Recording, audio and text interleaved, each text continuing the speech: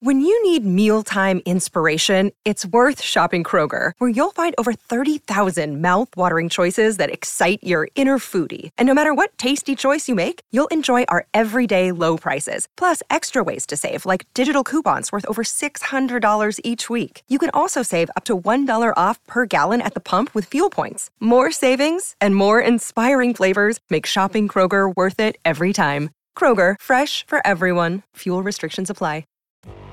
Hey, Click This fans, want to get closer to the show than ever? Join Click This TV. Click This TV offers early commercial-free access to wrestling's hottest podcast, plus live audience tapings of their show every friggin' week, and your chance to participate with Kevin and Sean in the monthly Nash and Friends watch-along show. Head to clickthisTV.com now and get inside the show that's just too sweet. The following podcast contains mature language and adult discussion.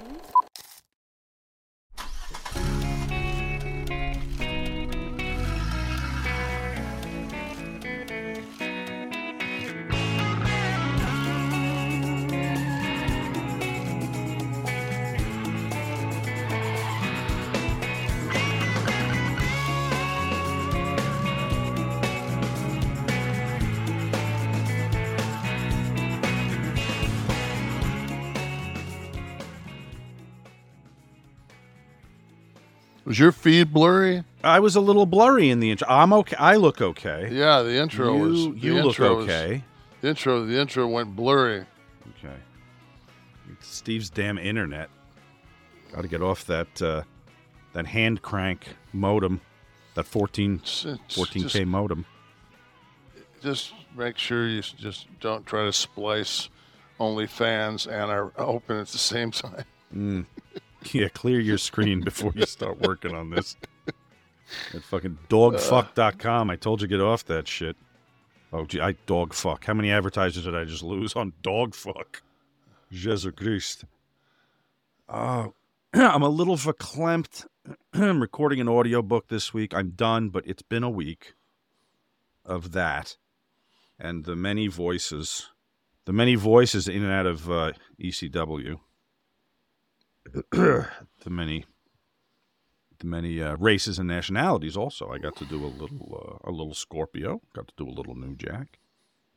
It's always fun. You know, I was having breakfast today, Kev, on the way before I got on the ferry to go into Manhattan, downtown Jersey City, in a very trendy financial area. I found this little French cafe, Maman, which is rather lovely. And I was having a croque maman, okay? I don't give a fuck. Everyone was sipping their lattes and their fucking cream teas around me. Look at this, Steve, bring up that fucking thing I had. I'm sitting there in my shirt. I look like Tony Soprano. Wandered into the fucking place. I sat down. I was hammering this fucking croque maman. You got to see this thing. It's unbelievable. I didn't lobbing it onto my fork, laying the 2 layers of cheese as it slid down the utensil. I don't know. Maybe I don't have. It's the thing I sent to you. Whenever you want to bring that up. But yeah, I was very. So proud I mean, of myself. since I'm not going to see a visual, what the fuck is it? I know it's got cheese. Is it an entree? Is it a breakfast gimmick? Well, you know, for me, it's a breakfast. I think. It's a. I'll tell you exactly what's on it. It's Parisian ham with Comté cheese and bechamel on sourdough. It was lovely. I did have a tea with it, so I could see somewhat. All it looks like is like a rich white person's fucking grilled cheese. What's breakfast? I guess you could call it grilled cheese with ham. Grilled cheese with ham. Parisian ham. That bit's a grilled cheese. I've never had a grilled cheese with ham. Well, there you go. See, I look like who didn't ran sitting in there eating it while everyone spoke around me with their pinkies out on their way to Goldman Sachs. See, you're staying on your diet. Yeah, I see. I started. I went off. This proved to me that if I was unleashed, had I had success early in life, and I was to my own devices in New York every day doing something artistic, I'd be dead. I'd be dead. I'd be tempted. What at do you every put on it? Is it like, do you put a condiment, or is You it? don't need anything. No, maybe there's a thin layer of. Maybe there's a thin layer. No, the thing I had yesterday had a thin layer of mustard. I've been hitting the place about the past 3 days, and each thing more wonderful than the next. See, that's me. If I'm out of my haunt, and I've trip into a place, and it's got some good shit, it's just like I'll just as soon go back the next 4 days I'm in that area. Absolutely, that's your jam now. You found it. Exactly. Yeah. It's like there's no reason to look anywhere else, and 9 times out of 10, there's no reason to get anything else to eat. Afford Anything talks about how to avoid common pitfalls, how to refine your mental models, and how to think about how to think. Paula, while certainly you can mess up on $1 million a year, it is far less likely than it is on $30,000 a year. Right. I would meet wonderful people that were struggling with a budget that was super tight. It was 100%. You need to make more money. Make smarter choices and build a better life. Afford Anything, wherever you listen. So I was in the studio, and I there was a door next to the booth, and I asked the kid who was running the session, Cody. I said, "What's in there? Is it other studio space?" He said, "No, it's more like storage." He said, they put some. They don't really go in there that much."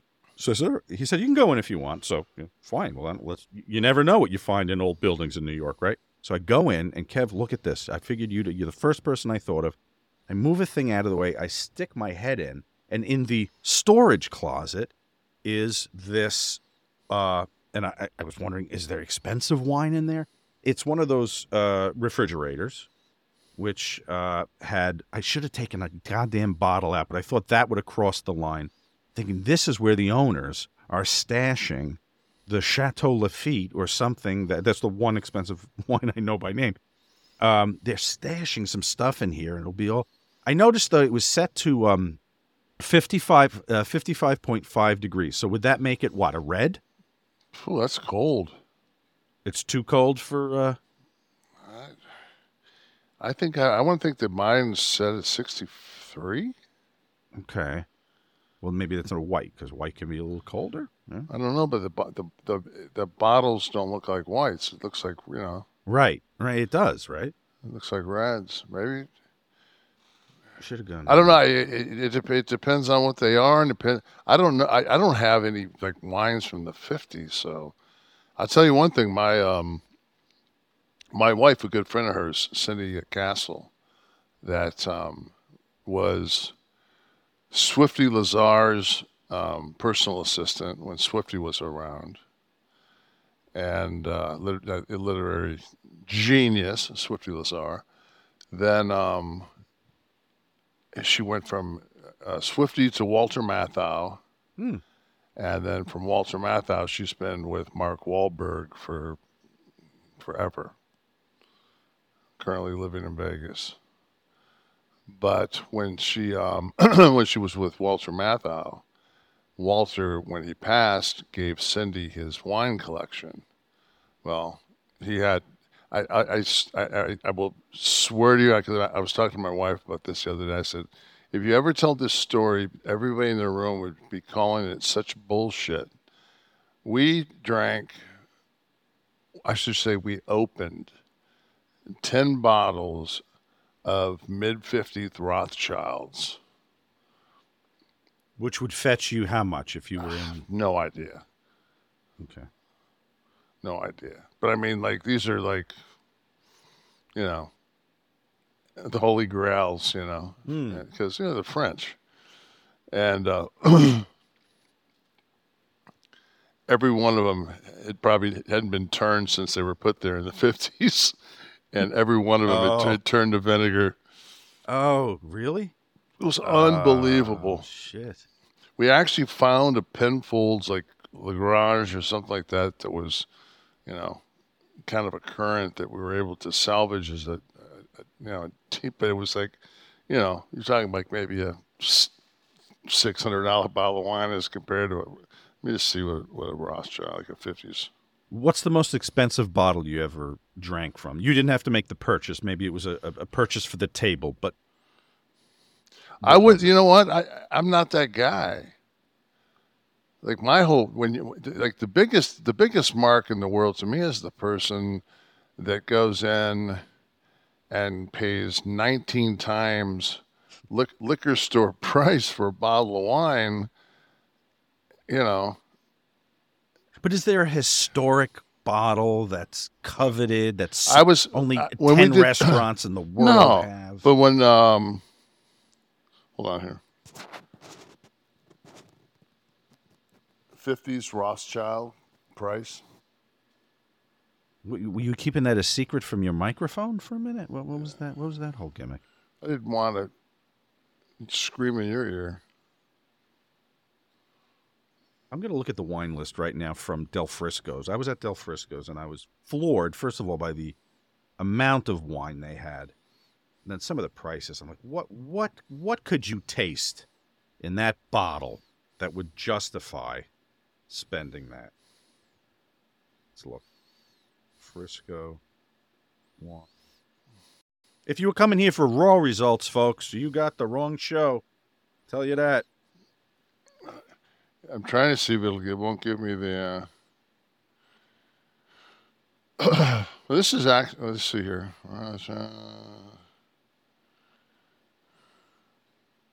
57 Rothschild. The price they've got on here is $1,058. Okay. That's their price. No, I have no idea. I mean, that's a 57. Right. So. There were at a restaurant that would be $10,000 probably. I was going to say, yeah, there were wines on this list. I mean, I'd love to find an actual one I could quote. But usually the highest you're going to see 30 pages. This thing, yeah. Usually the highest you're going to find it at a place like that. It's maybe a $3,000 or $4,000 bottle. It's usually in Magnum, like No, there were a few that were close to 20. Yeah, I'm sure. I mean, and you're talking someplace in the city, right? Yeah, Del Frisco. Yeah. But what the fuck could you taste in that? There were some expensive scotches that I was a little curious about, but I didn't. You know what? My palate's decent, but it's. I guess what's like to me, like you get an S-Class Mercedes. I mean, that's just I don't need to. I know I don't fit in anything. I don't fit in anything exotic. So I mean, that's. Like I've never been like, wow, I'd love to have a Ferrari. Be like, because I'm not going to fit in it. Right. I'm not going to fit in any supercar. So it's just like, and then you go from that to Rolls, and every time you speak to anybody that's actually owned a Rolls Royce, they're not the most dependable cars in the world. You got a lot of things that go wrong, and they're super expensive to keep on the road. That's why when you find them for sale, they've got, 9,000 miles on them, and they're 6 years old. Interesting, it's like, right? It's like you find most people that drive a Mercedes, I would think, would drive 5,000 to 10,000 miles a year, like most people. Because not if you drive your family to Florida a couple of times a year, Kev. Yeah, from New Jersey. But if I had a Benz, and that was like my primary car, and I was trying to keep keep it from getting beat up, I'd rather rent something to take down to Florida than put the miles on a $135,000 sedan. Then I can get a Cadillac XTS or whatever it is. Right. Just take that and drive that. So when it comes down to it, I mean, it's not like the Autobahn. You're not going to get, at our age, if you wander too far north of 80, it's not the stress in your brain because you know better. Like, just put the fucking thing on, put the cruise on 80 and just. That's the thing is, I mean, in interior amenities, seats, seating, well-designed seating, ample cabin space. Good sound system. Easy interface, touchscreen. You give me that. I've driven I've had Audis, I've had Mercedes, I've had Nissans, I've had GMCs. I don't see that much difference. I don't either. In them. No. If I sit in them and they have everything I want, I don't see a difference in a high-end any brand. I really so I went and test drove the Cadillac made that CT6 for a couple of years, and when I was on the road, I would rent the Impala. Chevy? Yeah, the Chevy Impala, and it was a premium car, but I would be by myself renting the car, or maybe Scott would be with me, in the front seat with the six-way. I mean, there was plenty of room. I mean, that was like my favorite car I've actually looked at purchasing. They only got a 3.6, but it's just it'd be a nice car just to have. Like, I could park it underneath here, and just have it as a backup vehicle. Mm-hmm. You know. Yeah. That I can probably pick one up now for probably $25,000 with hardly any miles on it. But they stopped making the fucking thing. Oh, they did the Chevy Impala? Yeah, they don't make any. Nobody makes a sedan. That was a popular police car for a while, wasn't it? Yes. I feel like the Chevy Impala, you saw them all over the place, like in the 90s.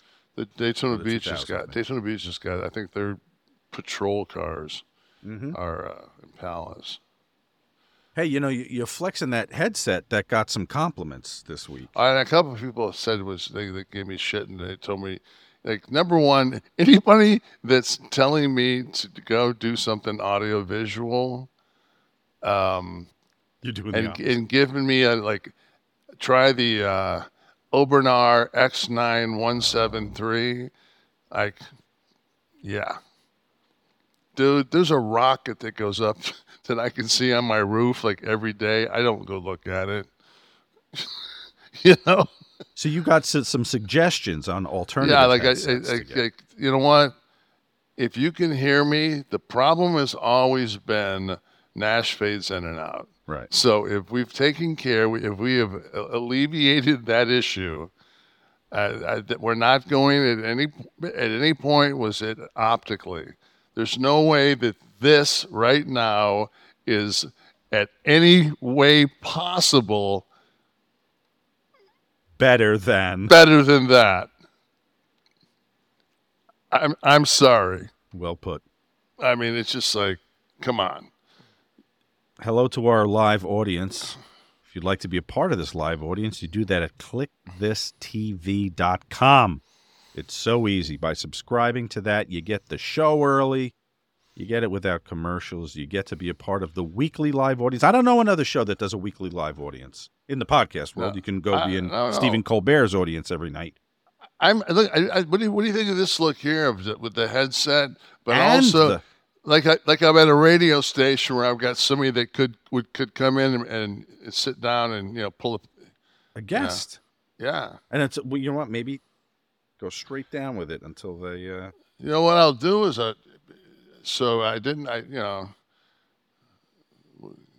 jump out. You and I talked about this, and if it was going to come up, it was just something that was going to come up. I didn't want to go into it, but so Monday was T's birthday.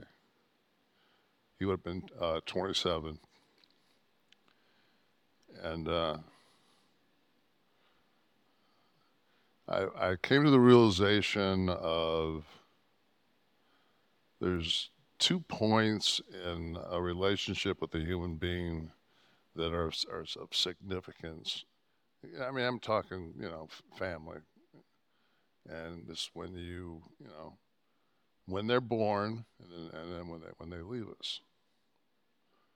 So, Tamara and I thought we were doing a good job getting through this.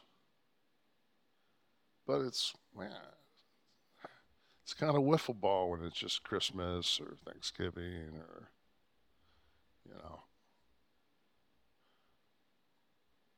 The first everything. But first birthday? Oof. Yeah. Because that's where it all starts. And, You remember, I was right there. I cut the umbilical cord, so.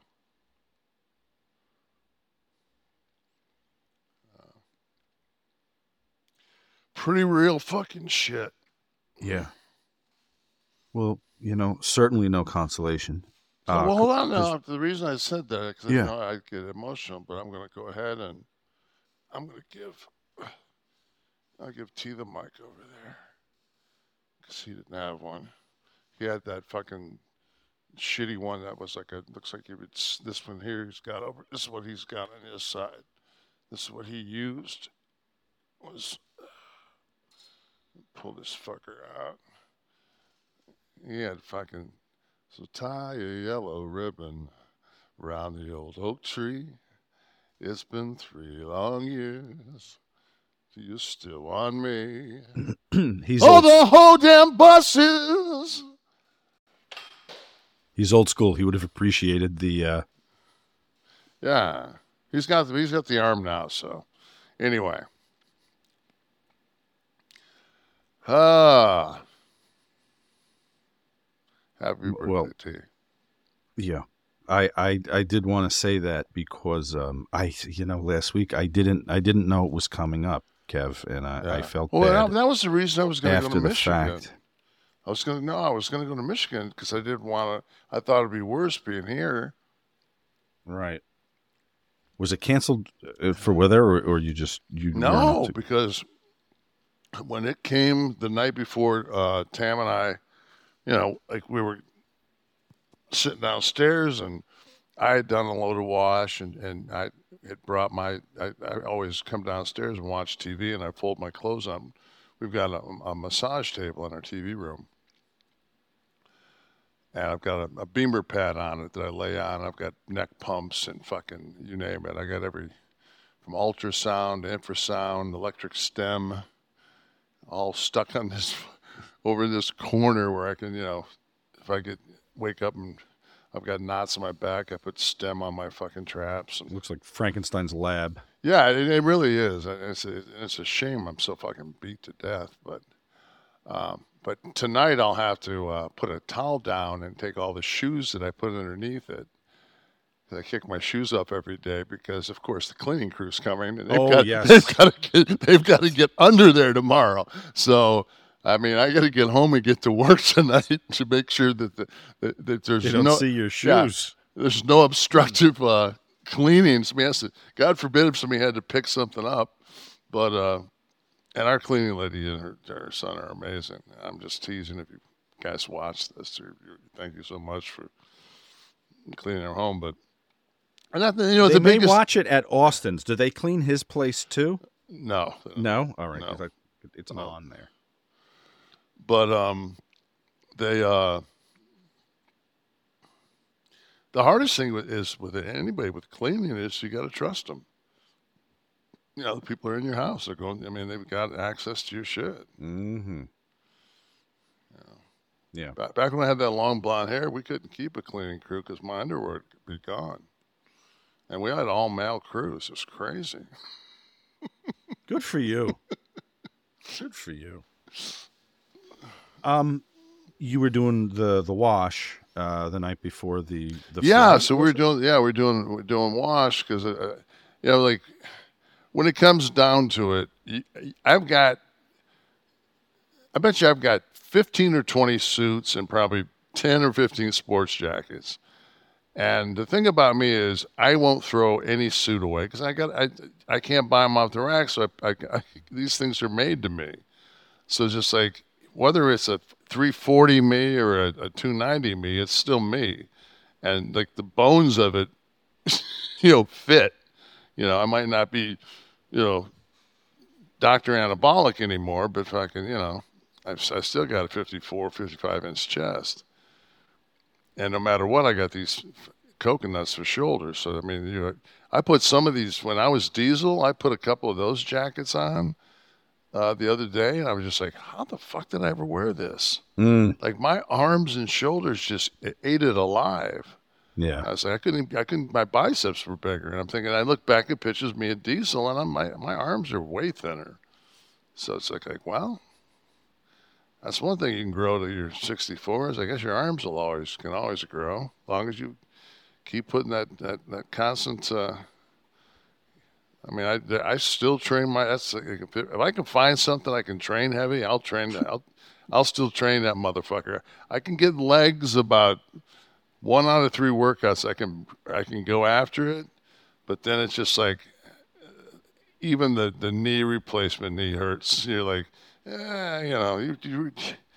it really, like I said, you're not going to the Olympia. You're never going to have great legs like Uncle. But no, so we were talking. We're never going to get to this this situation because I keep sidestepping it. So I just am, and we were texting with my sister back and forth, and it was just, I just sat down on the footstool across from her, and I just looked at her. I said, I don't want to do this. Like I don't know how I'm going to be. I said, I'm already, like it's already having an effect knowing it's coming. Yeah. I said, I know worst case scenario, if I completely implode and I'm in my crib, I'm cool. But if I'm at a baseball game or in an Airbnb in Detroit or in an airport or on a plane and there's like T's been to Detroit plenty of times, and there's a lot of memories that we've had up there. So it would, that's why that's why we wanted to go up there, because there was a restaurant he loved on Woodward, and we're gonna have his birthday dinner at that restaurant, and It might have worked the other way, though, as far as your emotions. What ended up happening was, so then Tamara and I just kind of, it's rough when you hear your wife upstairs crying. And you go up there, and then they feel bad. I'm all right. Just like so.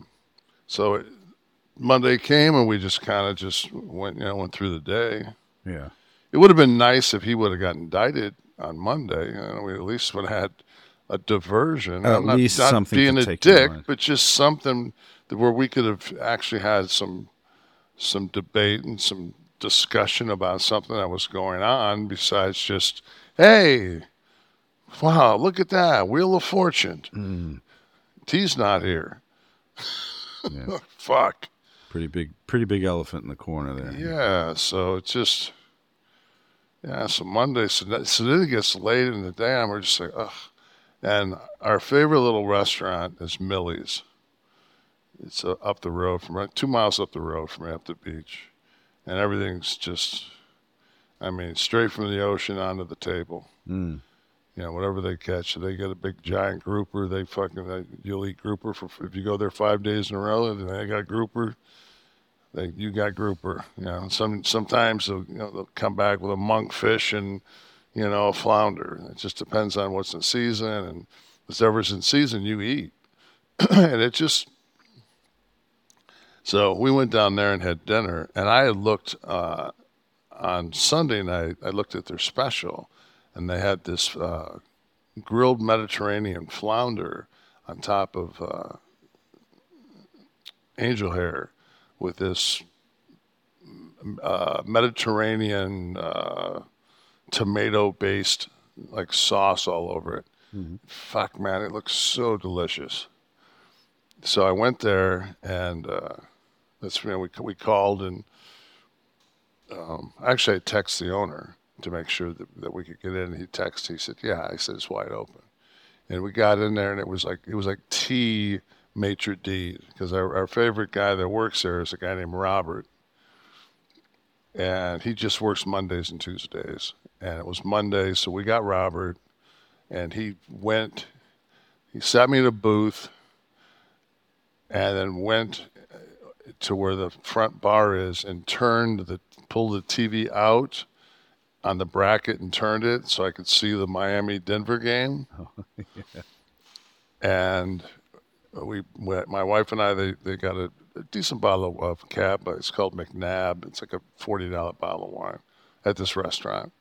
And we had a bottle of wine, and we just sat there, and it was just like tea, basic. Usually it's packed, and it kind of has that place to be kind of vibe. People get a little buzzed, and there's some energy in there.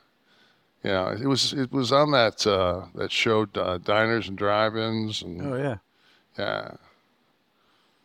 I'm gonna have to hit it when I'm down there, Millie's. Yeah, it's unbelievable. So we ended up having a nice dinner. I took a gimmick to go home, a plate to go home, and it turned out to be it was the right call though. Good. It was the right call not to go anyplace, and and it was tough. It was really tough.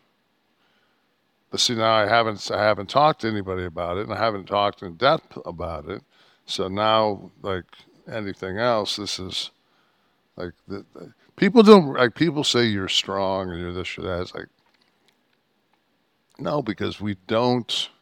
With this one thing, and I think this is one of the reasons that this is for T is no matter what, I have to fucking, I have to deal with these things. And sometimes you don't want to talk about it, and you're like, and when I'm here, there's a huge elephant in the room. Yeah. So. It's like a forced therapy in a way. Yeah.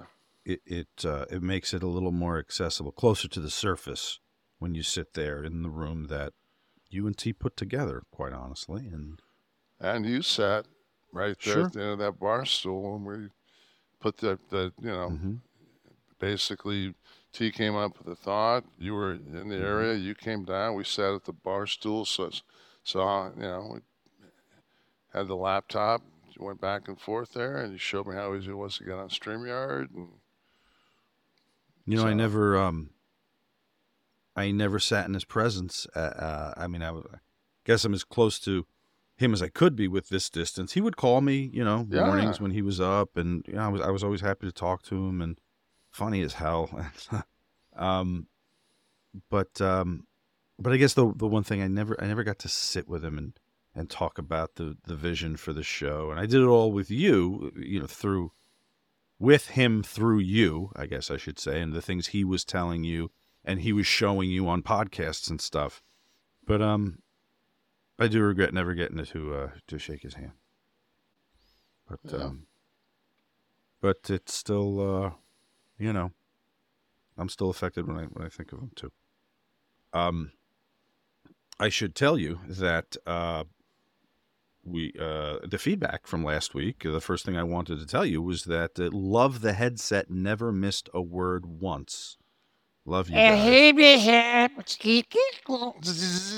Was from Steve Austin 330. I'm sorry. What was that? And for one, I think the smaller earphones are fine. By the way, I know you were a little self-conscious about that at first, but I think they're fine. No, once it's like anything else. If I would have went through all this shit and having this little, I made reference to Janet Jackson. It is from the Black Cat tour. Damn it. So from now on, you can refer to me to Janet, Miss Jackson, if you're nasty. If you're nasty. Oh, you nasty boy. Hit it. Nasty. Please, continue. David Martinez, wow, you guys totally reactivated a suppressed memory I had as a young fifth grader. I was totally part of an NWO gang at school.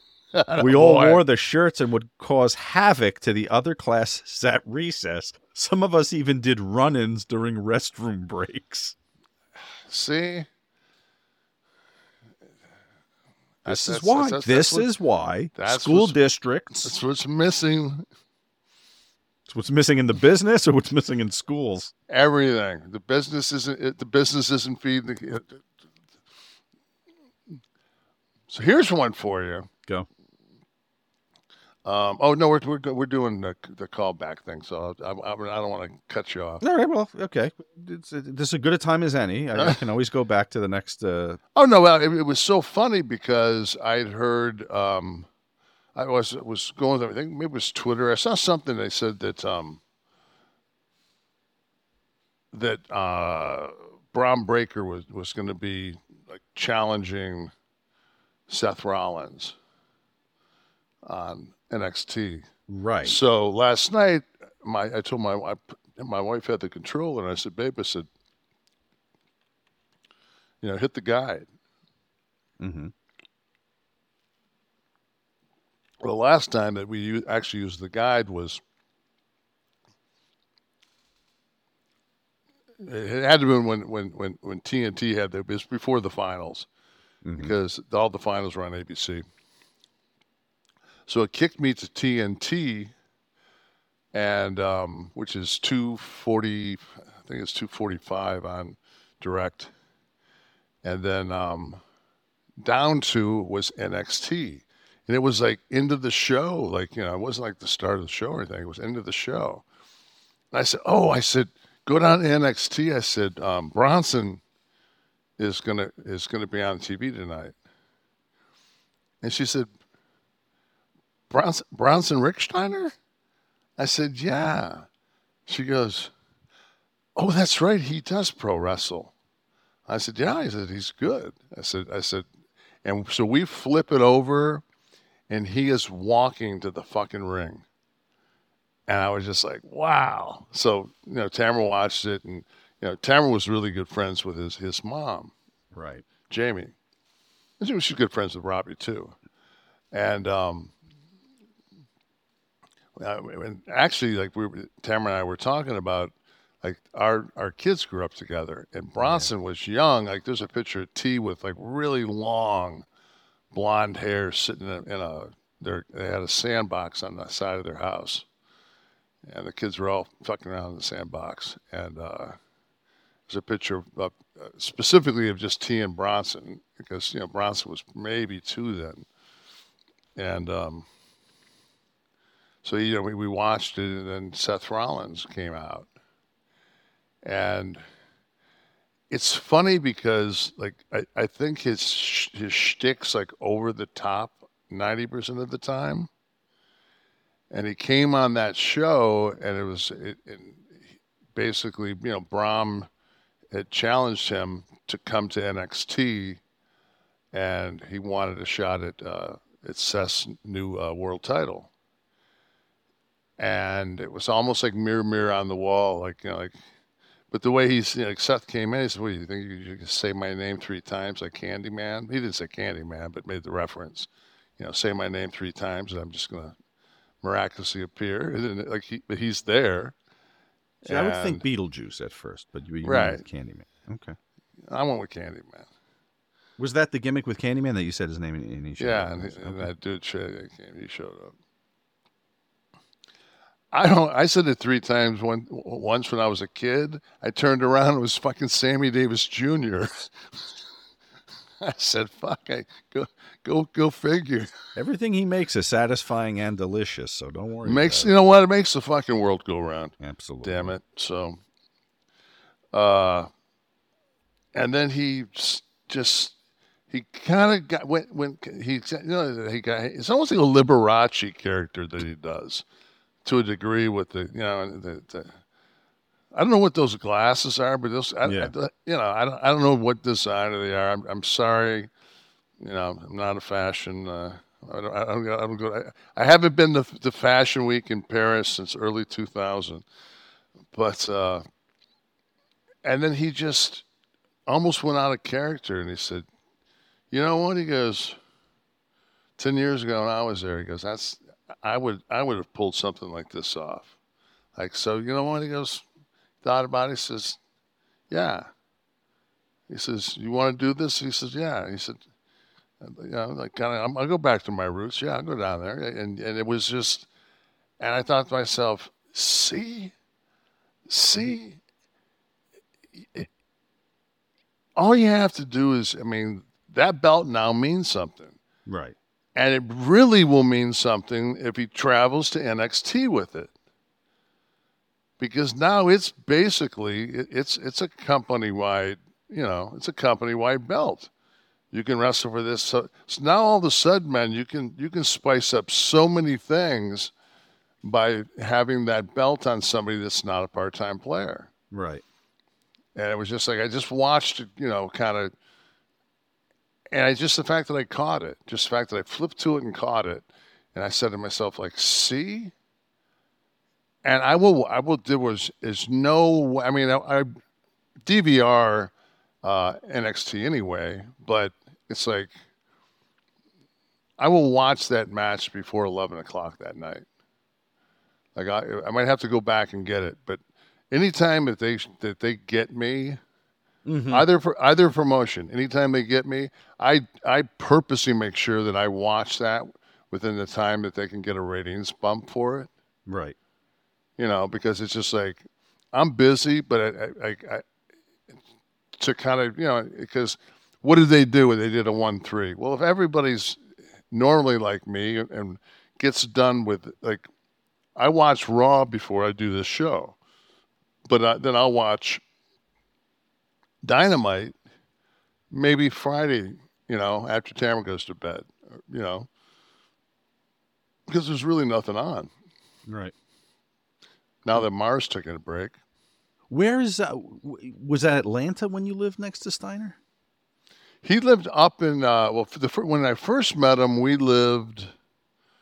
Tamara and I lived on this, man, kind of like in the hood. It was Franklin Road in Marietta.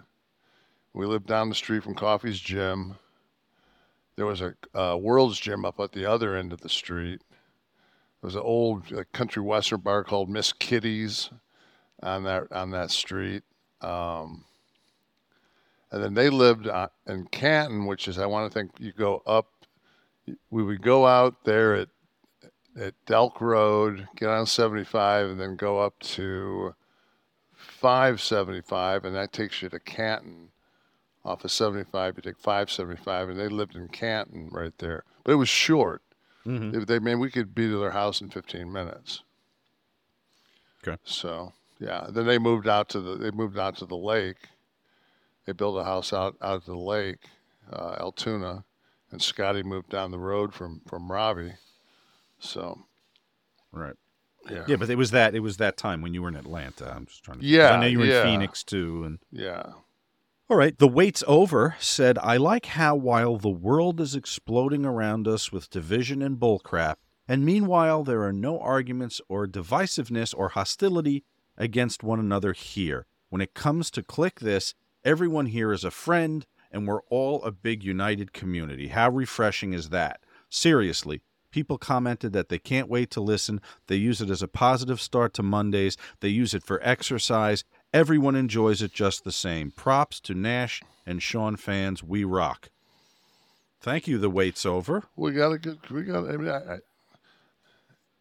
I go do the signing, so many people come up to me, and it's funny, the people that I have a natural chemistry with, and we'll be talking, and they'll be going, by the way, like this is how they always end it. By the way, love the podcast, keep it going, and so it's like, it's almost like they won't tell you, like they talk to you, and you get a rapport with them, and you have a conversation, and then I think they realize, like, okay, this is the same guy that they listen to on Monday. Every week. Yeah, this is the same guy. He's just, the only difference is he's in front of me and he's live.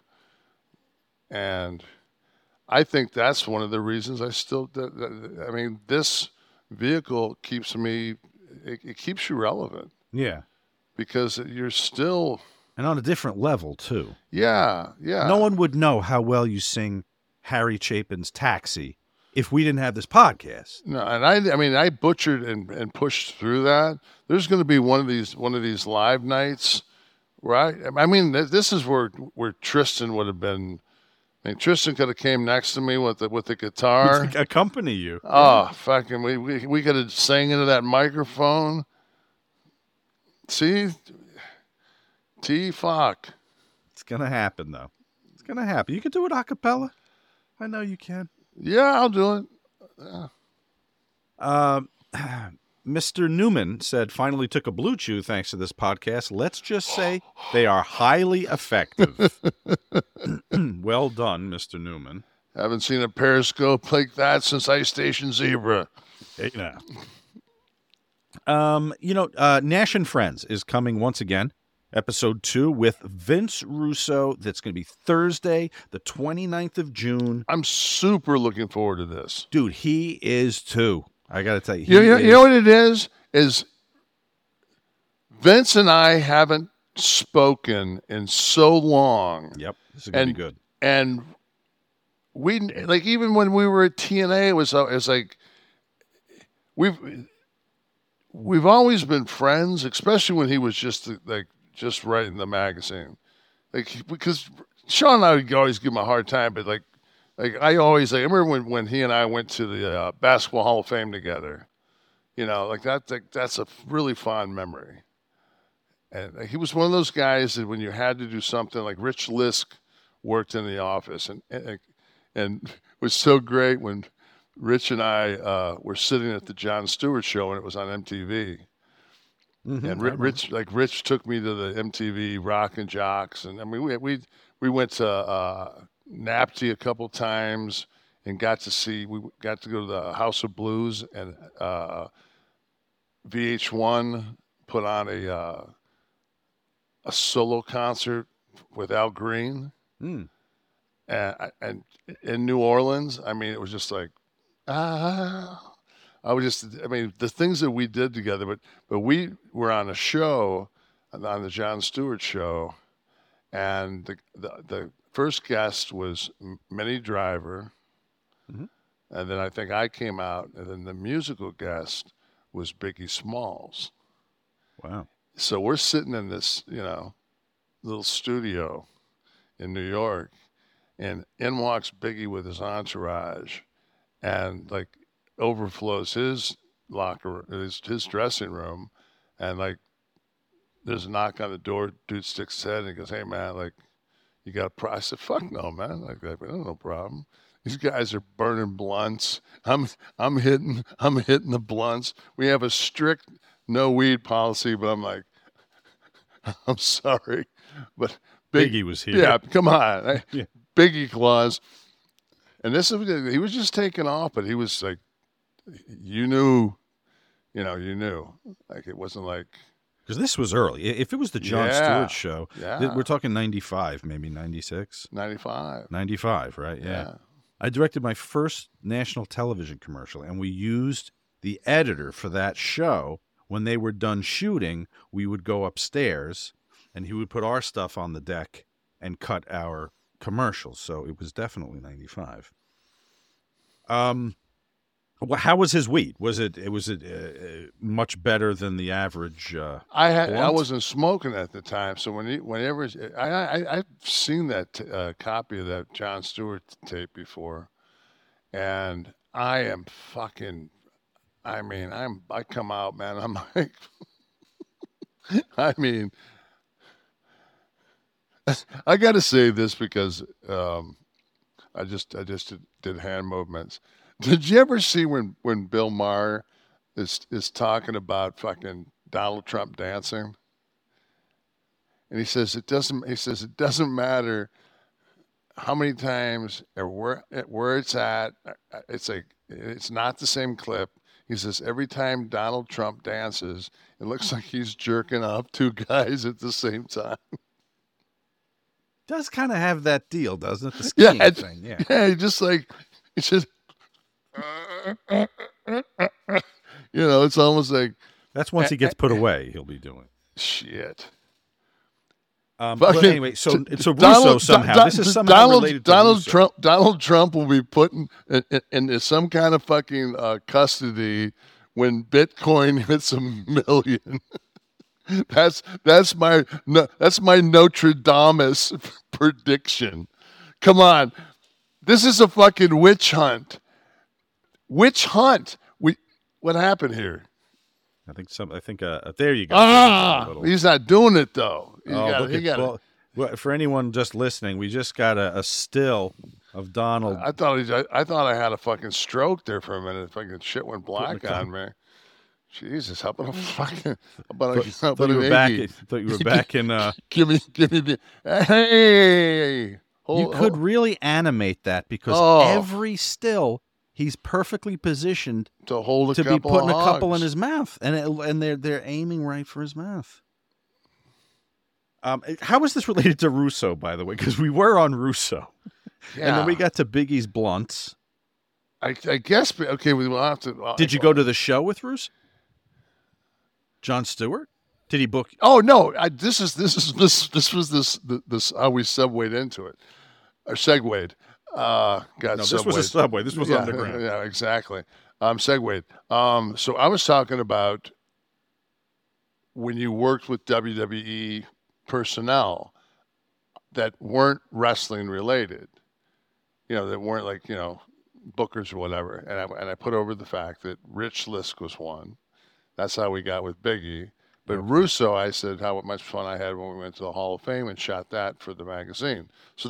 But Russo and I have never gotten a chance because, like, when I was, whatever you want, and we can have this discussion because I might have been head booker at the time, but he'll be able to go into depth of my of what I was working with. In WCW, you're talking about. Yeah. Because they brought Vince in. I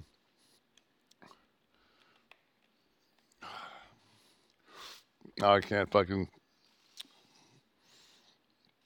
I can't think. I'm absolutely blind on his name.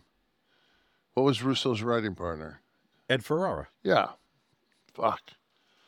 They brought Vince and Ed in at the same time. Yes. And they basically, I think they sat through one. We were kind of into writing a TV, and I think they sat through the process one time to just kind of watch how we were doing it. Mm-hmm. And then they were throwing. It wasn't like they were just silent. They were like starting to put the show together and making their changes and starting their direction, but they also wanted to see, this was a completely different animal than that they were working on. Mm-hmm. And some of those parts would still be movable, with us, us gone. Yeah. So, but I think they kept Sullivan around. I don't know. I think they kept Sullivan. It was a very fluid time because there was the committee, which was, I think, after Russo and Ed left, right? That was when it was Sullivan and Dungeon of Doom, all that stuff. Well, we're going to get into it. Point is, we're going to get into it. And if you would like to join us. And the thing was, too, the thing you sent me that I listened to from kayfabe commentaries, like I didn't. So, I mean, I really wanted, we'll get a chance to talk to him before we go live, right? Sure. Yeah, I'd like to. We could be here. Yeah, we could just do it here. Yeah, I'd just like to ask him a couple of things. I don't want to push this in any direction that he doesn't feel comfortable with. But I do have that. But there are some other people that are involved in the story that I wasn't aware of that I found kind of fascinating. Bro, you can ask me anything you want. Okay, I'm a freaking open book. That's what he's going to say. Do it right now, and he'll give you that when we're with him. Pretty good. If you want to be with us for this, Nash and Friends, I'm still not buying the Tiny Tim thing, though. I'm definitely calling him out. Oh, for anyone that doesn't remember, on our show, we asked him for a guilty pleasure, and he's got like 50 million vinyl records. Yeah. And he did say he enjoys a little Tiny Tim. One of his records. He had a few. Yeah, but you stopped him dead. And you went, come on. Yeah. You have an hour of free time. You're putting on the Tiny Tim vinyl. Yeah. I'm thinking, I wouldn't do that. I mean, maybe on mushrooms, but Thursday, the 29th. That is, let's see if you're listening to this Monday on our drop day. It is a week from Thursday, the 29th, 8 Eastern. Sign up now at clickthisTV.com. Yes, Josh, you'll be there. And everyone else, please join us. You'll get to talk to Vince. You'll get to talk to Kev. The best thing about this one, I'm most excited about this because, number one, you guys haven't talked in a long time, and you were very close in more than one federation. And number two, we've decided that this is going to be a discussion session. We're not going to do a full match. We're going to talk and talk about two guys with verbal diarrhea. I'm going to be between both of them. So this is going to fill the 90 minutes in no time. Double J, Jeff Jarrett, here to tell you a little bit about the nonstop savings happening over here at SaveWithConrad.com. Are high credit card balances holding you down on the card? If you're looking to give a guitar shot to your credit card debt or give your home the push it deserves with some upgrades and remodeling, you need to go to SaveWithConrad.com. That's right, SaveWithConrad.com. Conrad and his team are routinely helping My World listeners save $500, $600, $700, even $800 a month. Oh, did I mention you get to skip your next 2 house payments? Take a cue from the last outlaw, because if anybody knows how to get the bag, it's me. Strut on over to SaveWithConrad.com today and see how much money you can save for free. That's right, it's SaveWithConrad.com. NMLS number 65084, equal housing lender. Woo! The one thing that he and I always have agreed on is, fuck, if it's not a pay-per-view and it's a TV match, like I was watching Raw last night, and it's just like, if it's just a they had a tag match at the end of the night, and I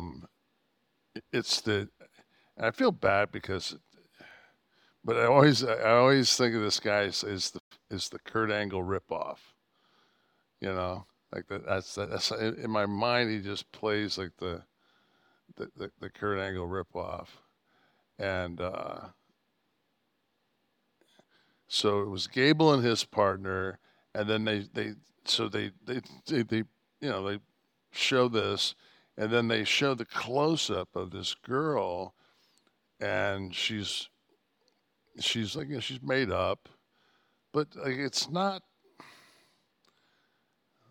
like Game of Thrones kind of a feeling. This is kind of like I'm watching WCW in '90 feeling, you know, like, yes. I'm like, ugh. And then the next thing you know, out comes these 2 guys that look like they're barbarians with these giant shields, and I'm like, so you got in the ring a guy in a singlet that's a shooter, and he's got like a big heavy dude that looks like that they look like they work together. That's you know, like I get it. Like those guys would be wrestlers. Yes. You know, that's what they look like. I get it. And then on the other side comes, you know, from the Sci-Fi Network, you know, because everybody knows that there was a lot of fucking English used back then. So you could have something die on your t-shirt, you know. Right. Like, true till death. True till death. Yes. There's nothing true about that photograph. The ink. And you know what? I bet you I guarantee you they're like 2 of the nicest fucking guys on the fucking planet. Absolutely. I watched the match. It's just that I don't see how they get to, like. Well, you know what? I was talking about Russo. You should bring this shit up. He's up on the contemporary product. He does like live recaps. Oh, I will. No, after. I will. Like good to get his take. I will. So that's the 29th. You know what else is coming up? We have a birthday coming up, you and I. What do you want for your Click This birthday? I think we push it back. I think we do 100. Celebrate at a milestone like 100 episodes, right? What the fuck's going on here? I'm guessing your foot hit something. Yeah. Yeah, I think people do. I've seen people celebrate like 100 episodes on a podcast. There's no reason why we can't have a little something. We're young.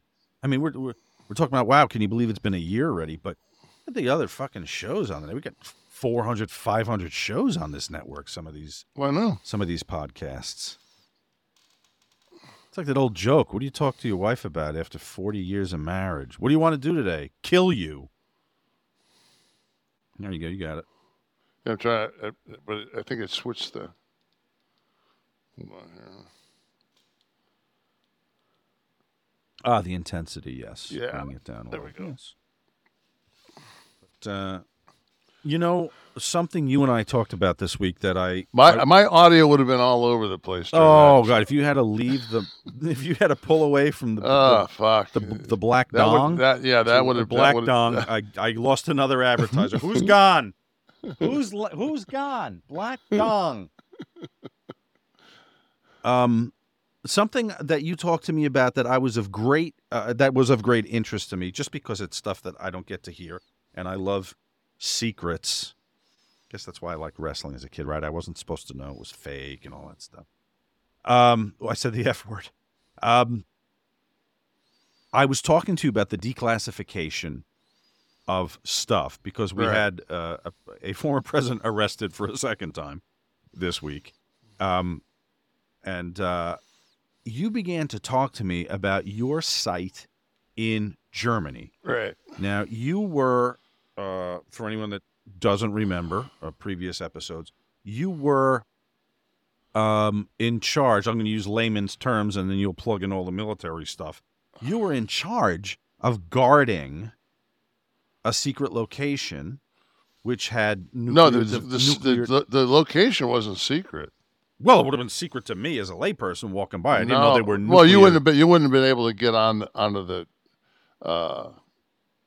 But you have to. Okay, so the NATO site itself. Okay, it's fenced and it's very heavily protected. Yeah, of course. But it's in the back of the depot in Gießen, which is where American Armed Forces brings every fucking thing for the PXs for the entire country. So everything goes into Gießen, and it's shipped from there to to Stuttgart, to Ramstein Air Base, to wherever these things have to go. So there's a bunch of German nationals that work and had access to the Gießen post. No, I just want to say, to keep you safe, this has been decommissioned, and we're not giving away current secrets. No, this doesn't exist anymore. Right. Okay. Good. I don't think that even Gießen as a base exists. We could check. So anyone from Washington listening, that we're not. No, well, I know it's not, because we're not throwing donuts at each other or anything, doing anything terrible like that. I just was curious, because when I was there, when I was at NATO Site 4, and I was debriefed, we were told to say, what was your occupation? I provided physical security for items vital to national security. That was it. That was what I was told during my debriefing from having top secret clearance. And that's all I did. And I never really changed that up until I found out that it was no longer there, that NATO Site 4 was gone. So I was trying to find out, when they had some nuclear weapons there. Mm-hmm. And this was from a Major General William F. Burns, and it's like an ongoing thing that I was reading. It was about the different NATO sites and some of the other things, and he says he's saying this of your site specifically, yes? He says I had the added responsibility for NATO nuclear site 4 in Gießen, Germany, at which were stored several hundred nuclear weapons from a variety of units. So not one, but several hundred nuclear weapons. Okay? And that was my gig for 3 years. Did you have to suit up ever and get into some like if you had to go, no, not only if they went to the A&E building where they had to actually work on something and they opened it up, they had to open something, like open one of the, and you would have to do 2 men inside, 2 men outside. So you were with your, weapons, because these guys could, yeah. They're fucking around with a nuclear weapon, so they, But I'm saying, were you ever in danger of like any kind of radiation leak? No, we had those little meters that you. Oh, that would tell you if levels were. I'm sure raised. they were just fucking pieces of plastic. You just made you feel good to yeah. him. Here, Well, it was the A&E building. They're busy producing WWE biography. Yeah. So go ahead. Finish this quote from the Major General here. Oh no, he's just saying how. So he said that it was that what ends up happening was, Reagan, went on and said, the famous tear down this wall, and as that process happened and the Cold War ended, the chance to have a Russian, a Soviet attack from the north into Western Europe was, especially Western Germany, was nil. Right. So, as part of it was, and I forget what the exact SALT agreement or whatever it was, but there was an agreement, and that agreement was that both sides would limit the amount of what they called movable nuclear weapons. And they were weapons like we had the Lance missile. They were movable in what way? That they were small enough to be carted? You put them on a half track. So they were on like a almost like the bottom of a tank. So you'd be driving a tank, except in the back of it would be it would be a flat bed with a system that would come up, and that's where that missile sat on. All that and then you could fire fire the weapon from. But what about moving it? Someplace? What about moving it not for combat, but like when it was decommissioned, and they had to get it out of it? What do you like? Paint it like a Winnebago and just drive it down the street so no one knows what it is? No, you put it in there's trailers that they go in that are covered, and you do convoy, you do security for that. You take them to the Air Force base, you put them in a C-5, C-130, whatever you're going to do, and then you take them to wherever they're going to be redeployed. Jesus Christ. And then if that plane ever went down, and the impact, and it had a nuclear device it wouldn't set them off. It wouldn't. Okay. And you know why, and you're not going to tell us. Why wouldn't the impact fracture the shell? It's the same reason that a nuclear plant doesn't explode. It just emits radiation. Right. So that's you would have a radiation situation because of the gotcha. Whatever the plutonium or whatever uranium, whatever they used as a. When was your site closed for? I want to think it was 87, 88-ish. So it was right when Germany was opening up, literally, like that was. Yeah, I think that's when it was. I didn't look. I just was.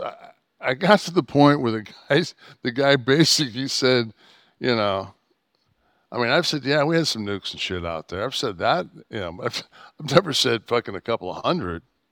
Did you know? Huh? Fuck yeah, I knew. I walked through that bitch. Okay. I mean, it's like being a bartender, and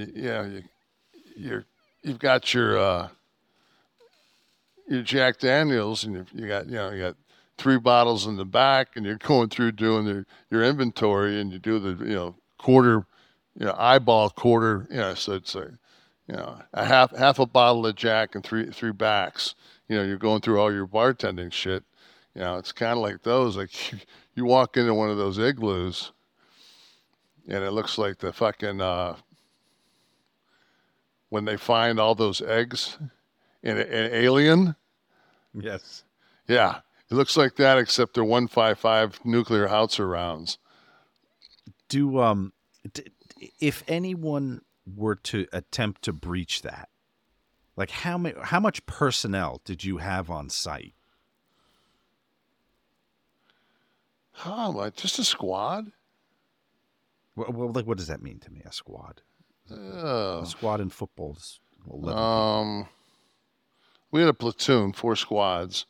I don't know, maybe 35. And that would have been enough. Well, the minute, first off, like you would have to get there. So you would have to,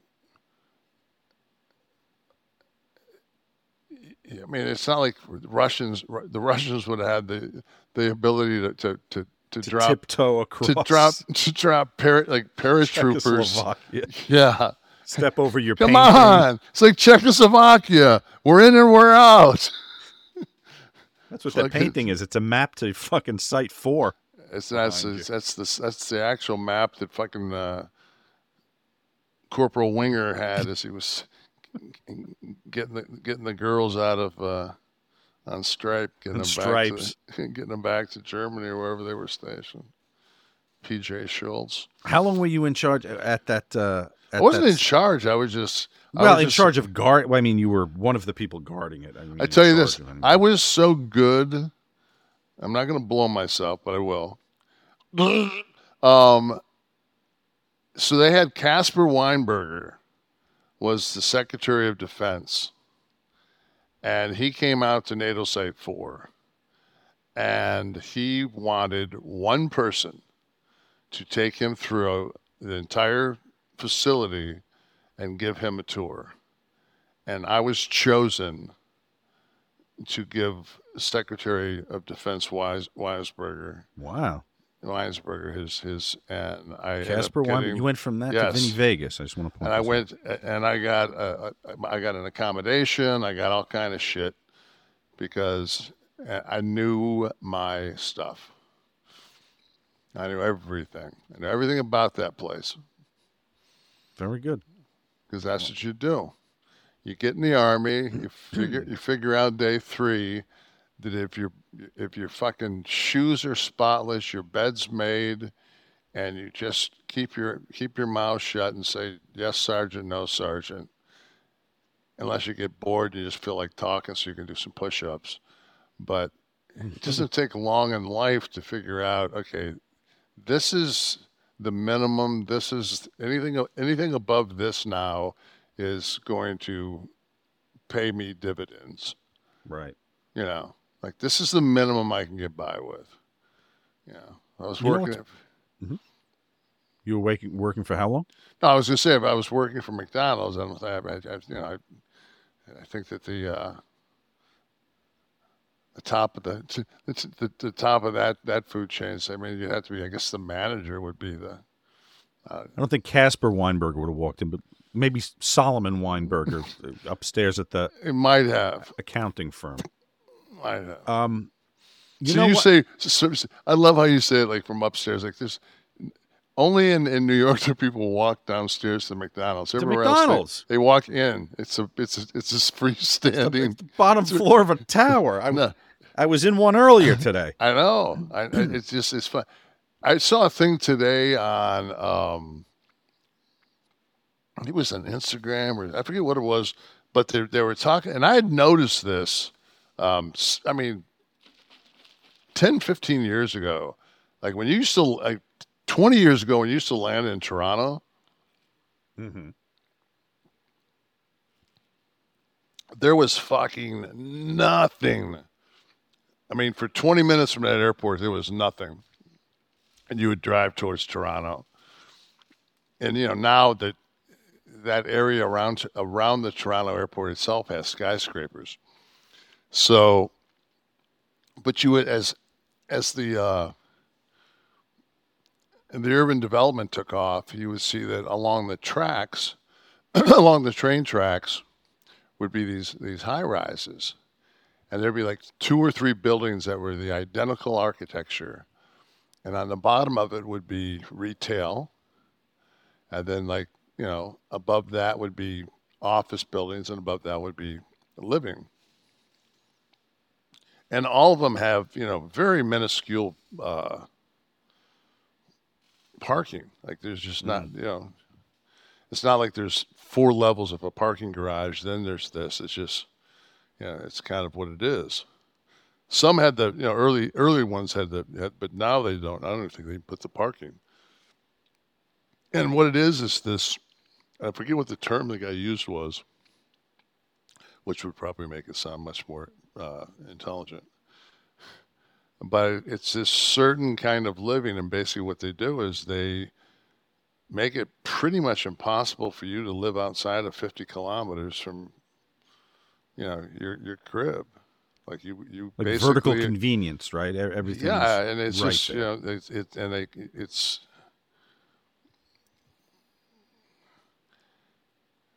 because a lot of these places have gyms now. I mean, oh yeah, but it was, and I thought about it, and it was just like one of the things I always loved about being in Manhattan was if you could find a block that had a really good breakfast diner, a gym, a grocery store, and a kind of a boutique little hotel with a decent little bar, maybe pick up a dinner there. Like that was it. Like you could live like there for a week. Yeah. Get your work out. That was your block. Yeah. That was your world. That was exactly. And I mean, I've always, and T always liked that about New York. Like this would, like, you know, to find an area and be like, this would be a perfect place. Just this block right here, you know, you got everything you basically need. So, yeah. The smell of piss in the summer might get in your way a little bit, but you know, you deal with what you can. Depends where you are. You know what you do? You take a cheap flight down to New Orleans. You walk Bourbon Street, and you go back, and it's fucking lilacs. Yeah. Well done.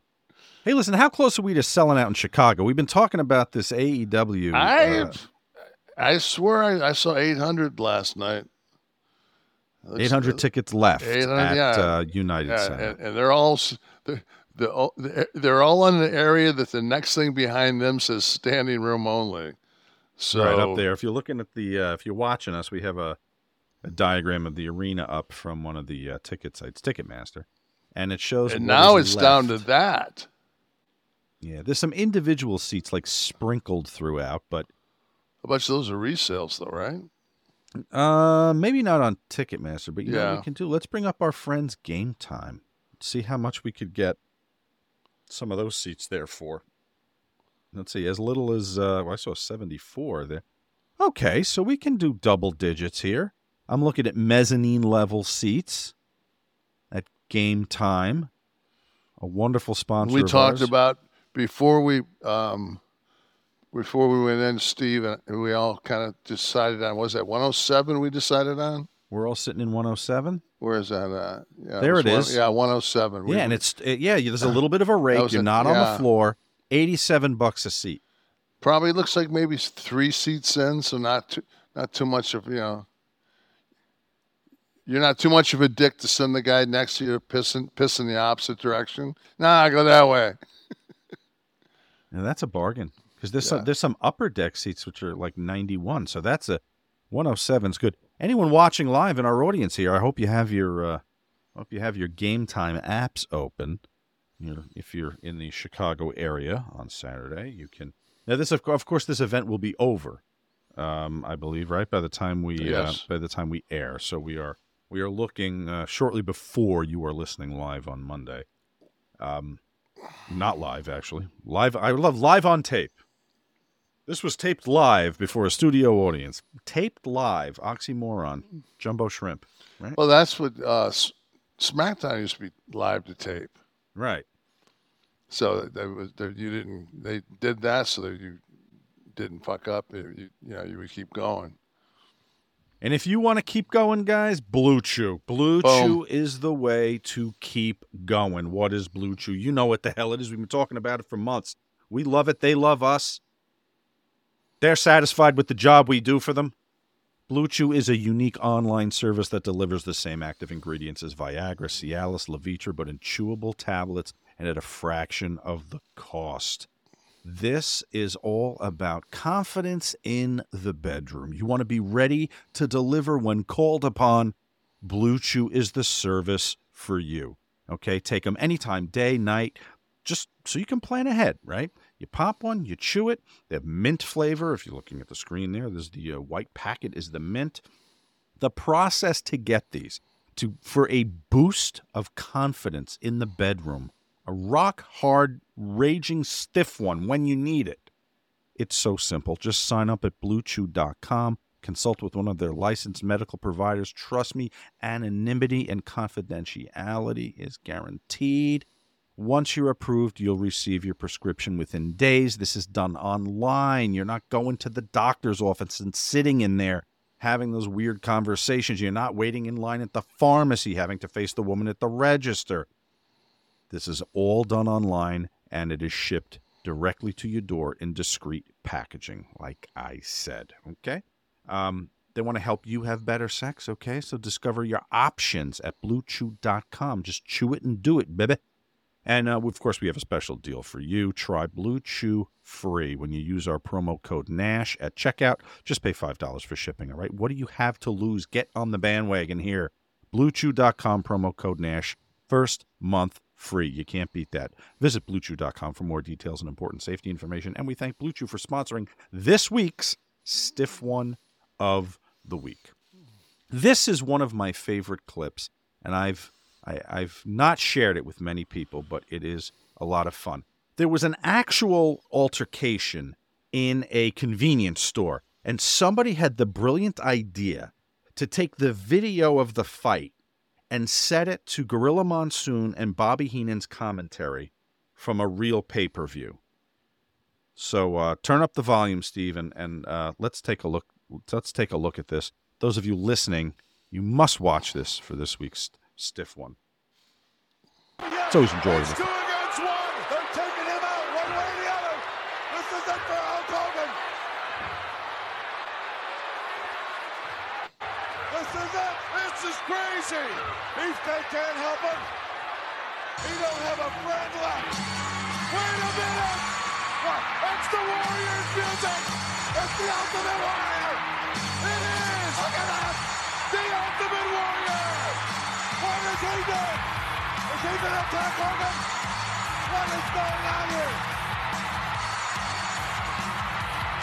Clothesline! Monsoon, that's the Ultimate Warrior! So those of you listening, we had one guy being double teamed by security and then a run-in on the Warriors music. He was tremendous with the shirt open. Big beard, a little bit Dutch Mantel, a little bit Moondog Spot, Larry Latham. By the way, could be cast to play. I liked it. Dear Sexy. I fell down the rabbit hole the other day. I got on YouTube, and it was nighttime, and started watching these fucking motorists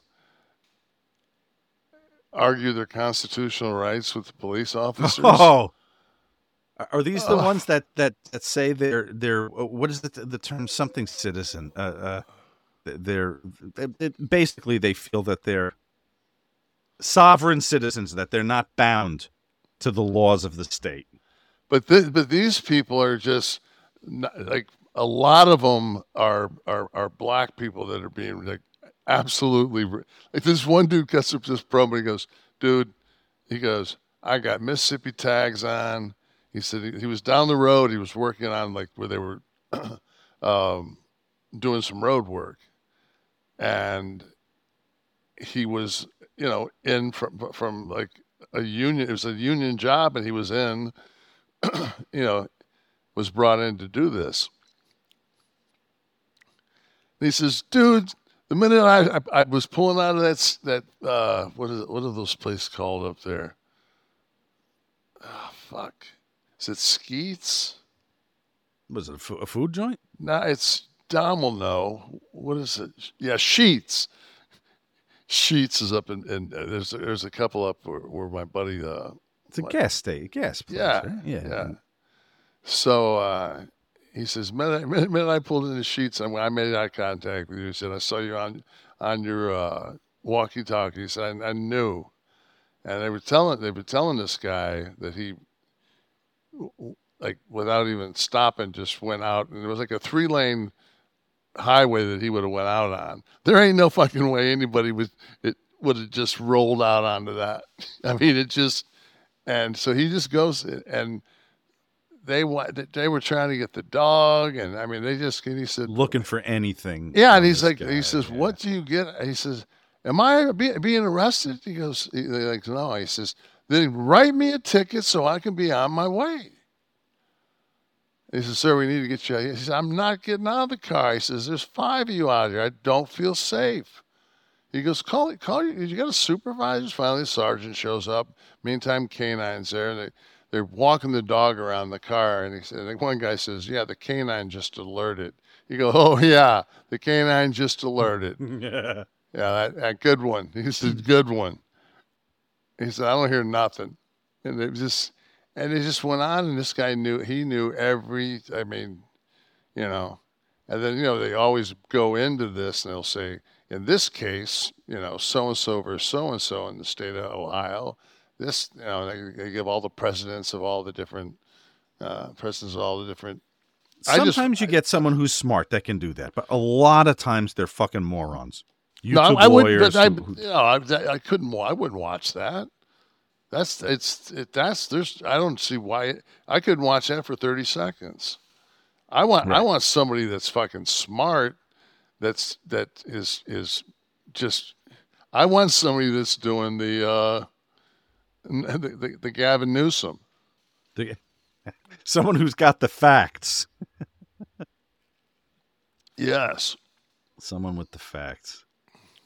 There were a couple of lawyers who had a funny little thing where they gave advice, and I'll put a link in the thing here about like if they talk to you, if you're asked questions like what you have to write, what you have to answer, what you don't have to answer, and again, these are lawyers, okay? So these are guys with the facts, and here, let me just give this so we can get this up here. It's called. They were doing a thing called "Shut the Fuck Up Friday," if I may use a vulgar term here and not risk the future of the goddamn podcast and the world at large.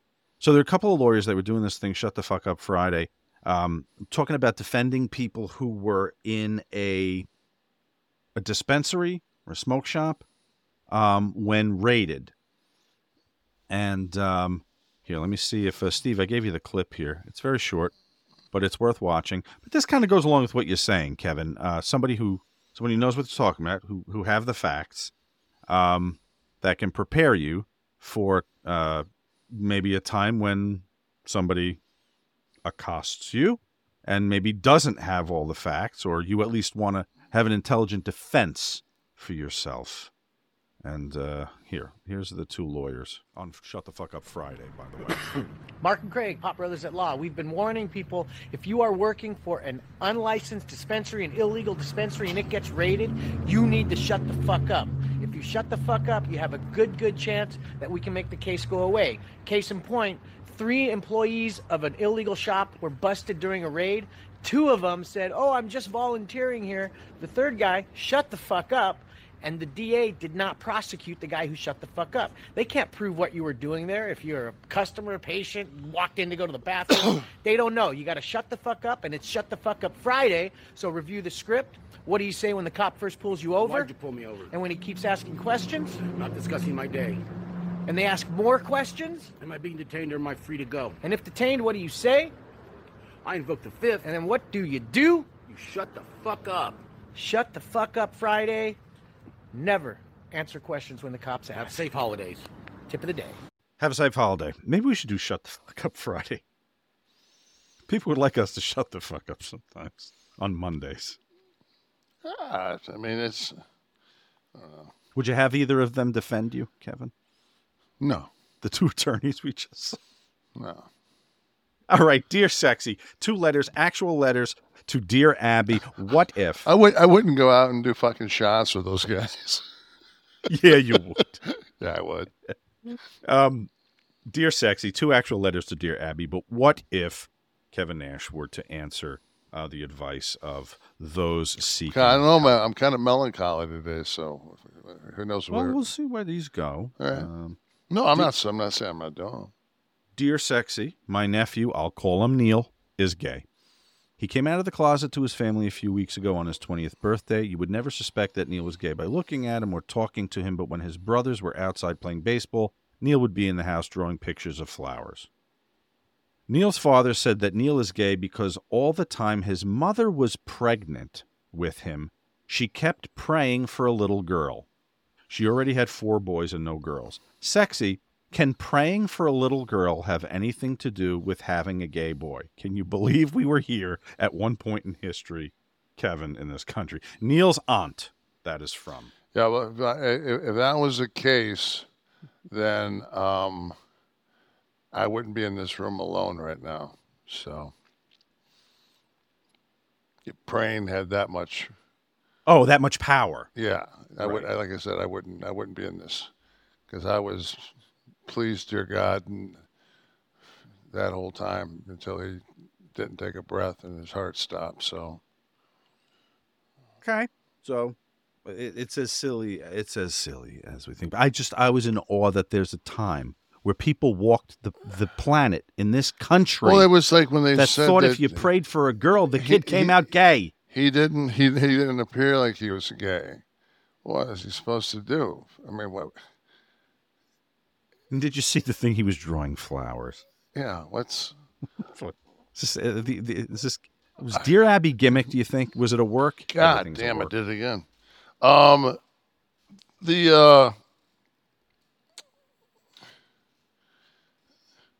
You went black. Yeah, I know.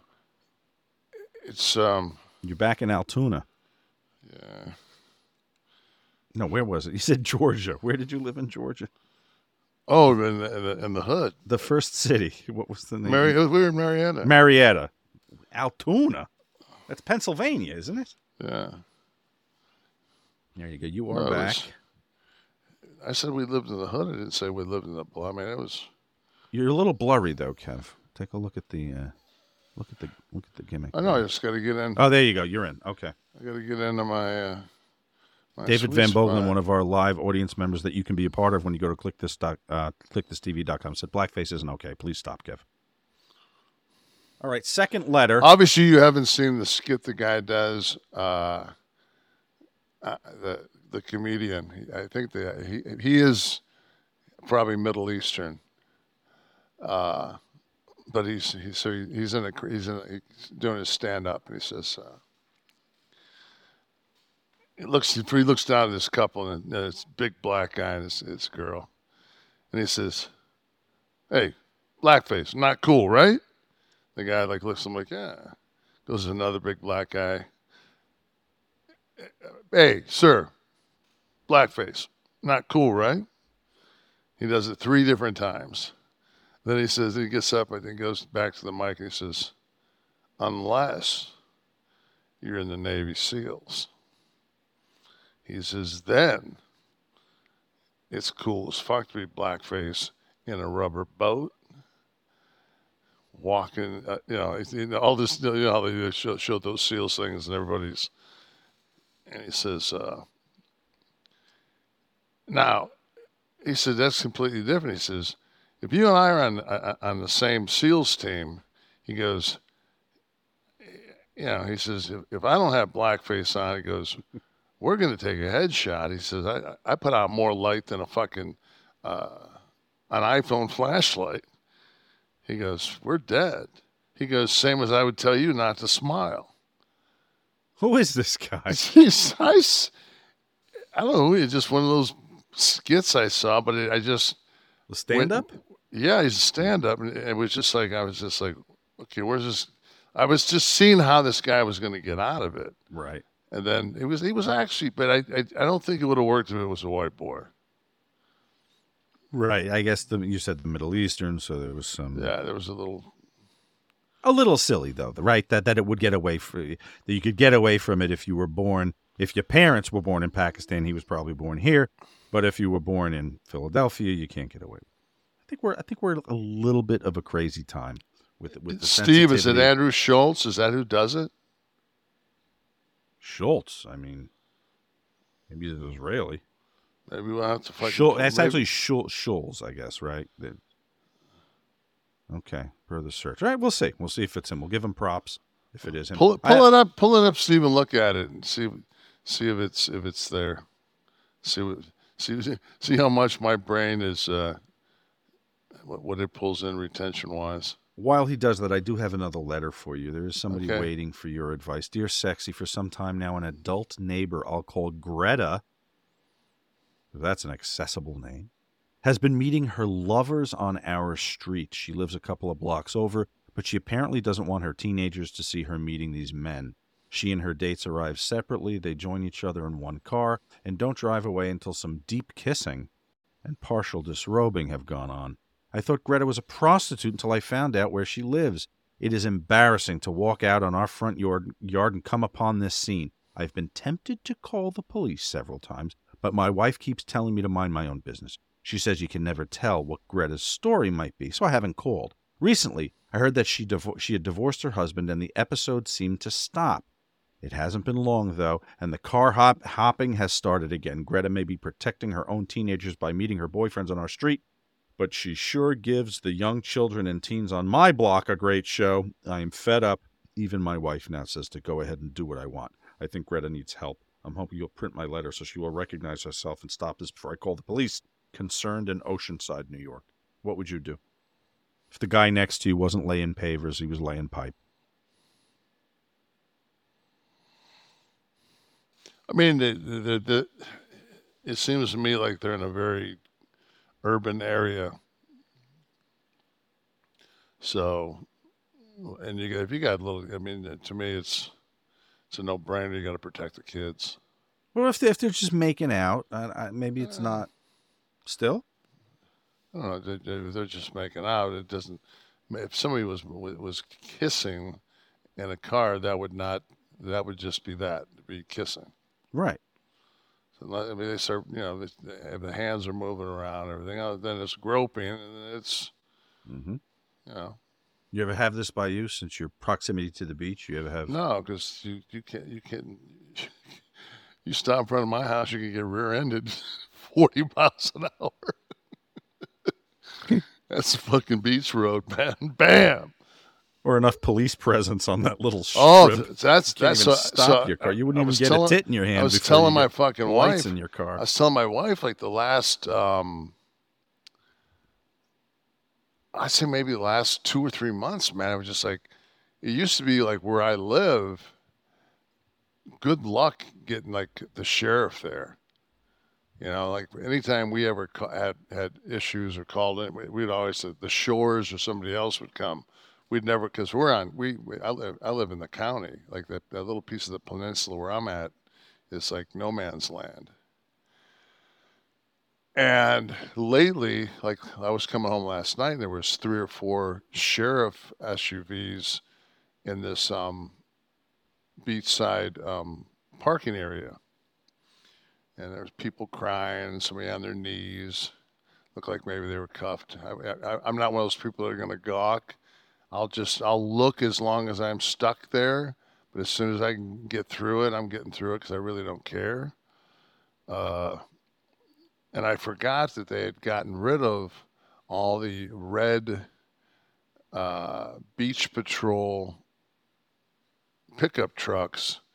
And now anything that's beach, because the beach is county, is now all patrolled by sheriffs. So the presence now, like on my beach and around my house, is like, and I'm not one of those defund the police motherfuckers either.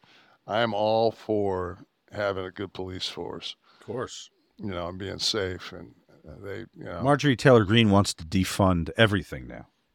They were very against the defund the police movement. Now they're defunding the FBI and the Department of Justice. Go ahead, continue.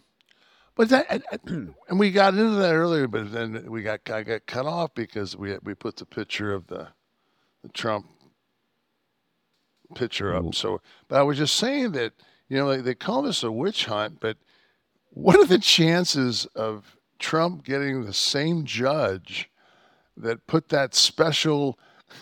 I mean, what's her name? Like Eileen something, yeah. Yeah, but I mean, it's like she already put the kibosh on the Mar-a-Lago raid. Right. Like that was already so. She's a Trump-appointed judge. Yeah. So, overseeing his case. Random selection. Yeah, and that's and they're sitting there. I'm thinking to myself, like, what's Trump's MO? Always. I mean, it's appeal. Well, tied up in court forever. Tied up, yeah. And then, the only problem he has right now is that it's like there's only so many restaurants in the area, and once you've walked out on every bill at every restaurant, it's pretty hard to get a table. So I think like right now, him getting an attorney's not the easiest thing on earth. Not a job I'd want. No. The photos did not do much to advertise for Mar-a-Lago. I know the bathroom one I saw had a fucking plastic curtain rod and a right? Plastic white bucket that you might get from Target. This is not an advertisement for luxury. No, it's the same thing though, man. It's just like I just don't like he today. Okay, so he got indicted yesterday. Okay, so today this is we're doing this Wednesday, so he was indicted yesterday, as of when you're hearing this now, which will be he had been indicted a week ago. So he goes back to Dorval or whatever the hell the name of his golf course is that he's on right now, and does like a fundraiser / let me speak on this, and pulls in $2.04 million yesterday. It's been like I think 7 was the total I saw since the announcement of the indictment. Yeah. Yeah. So, it's one of those, and sometimes, I sit there and I say to myself, I'm like, I don't get where these motherfuckers come off on this whole far left thing. Like, I don't know anybody that's far left. And then all of a sudden, you listen to somebody talking, you're just like, I just hope they get that motherfucker. And I'm thinking, you're as crazy as the guy up the street that's saying, got the fuck Brandon sign in his front yard. Yeah. Like you fucking whack. It's like, Jesus. The two extremes have met. They've met on the other side. Their enemies are just different people, is the thing. Yeah. But they treat it the same way. Yeah,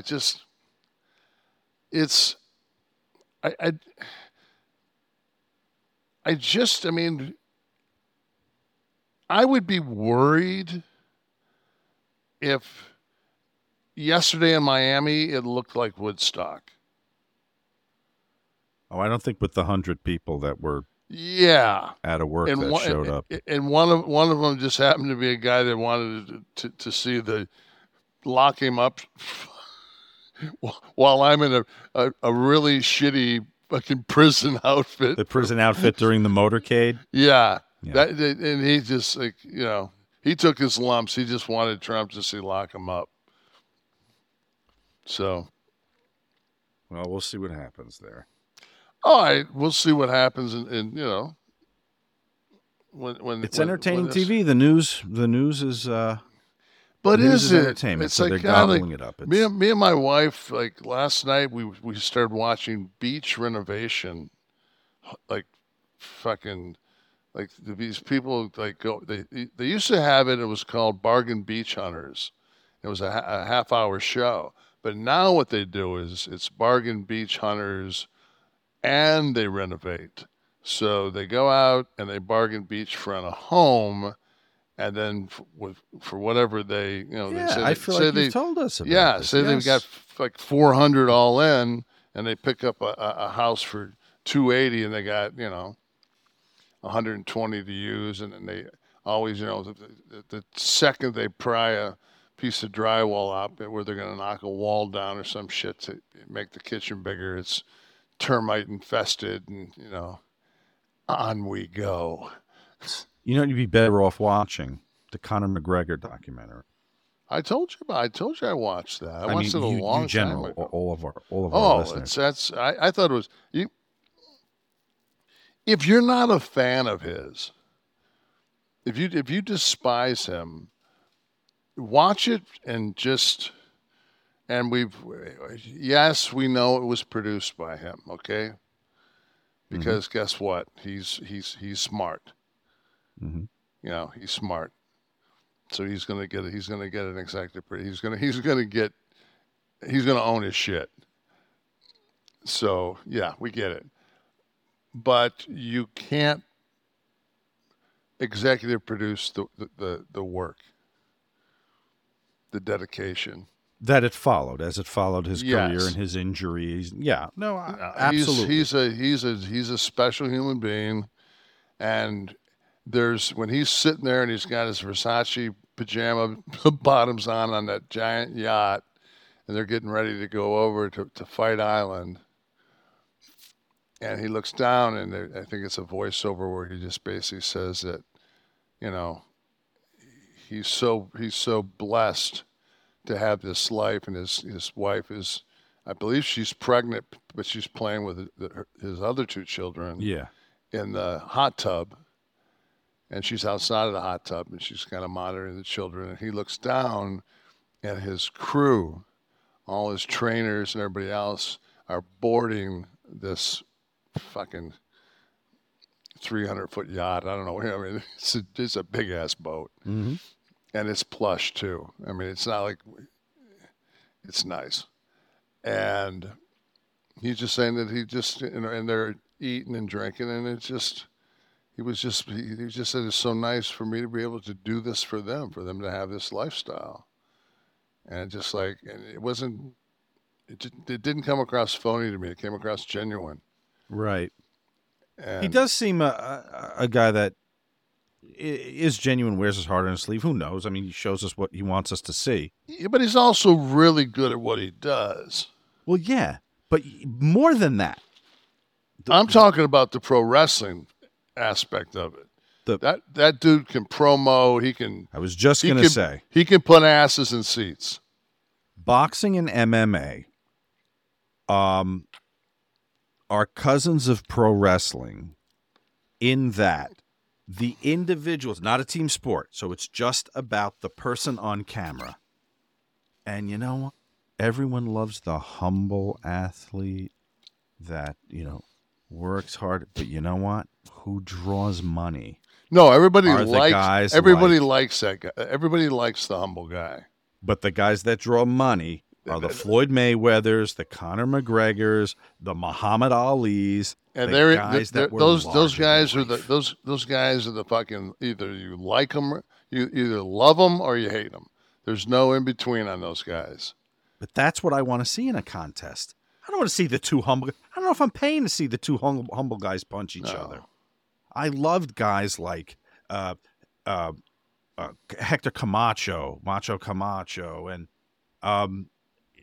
especially in that sport. If there's see, to me, it went from Ali. Bravado, it's in boxing. Ali was the one that, because I didn't grow up with wrestling. You know, like wrestling wasn't like a staple. There was a couple of years in my life where I would watch wrestling. But after that, I became basketball and then sports, and you'd always watch Wide World of Sports, and you'd always, you'd always catch some Ali stuff, and it was just like, so the first fighter that I remember of any magnitude was Ali. He was, even though Joe Louis is, I don't remember any of.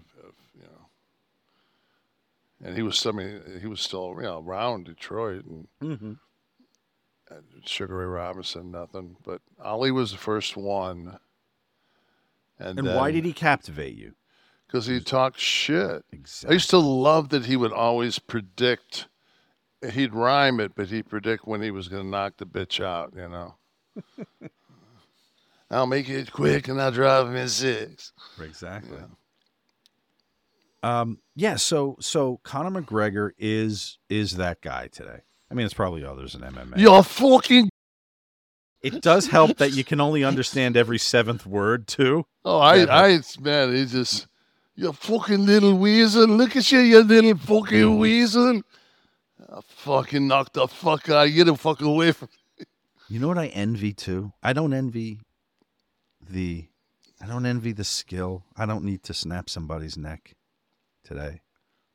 He looks great in everything he wears. When he wears those suits, he's got the body. They're fucking, probably custom, which helps. When he really diets down, he looks crazy.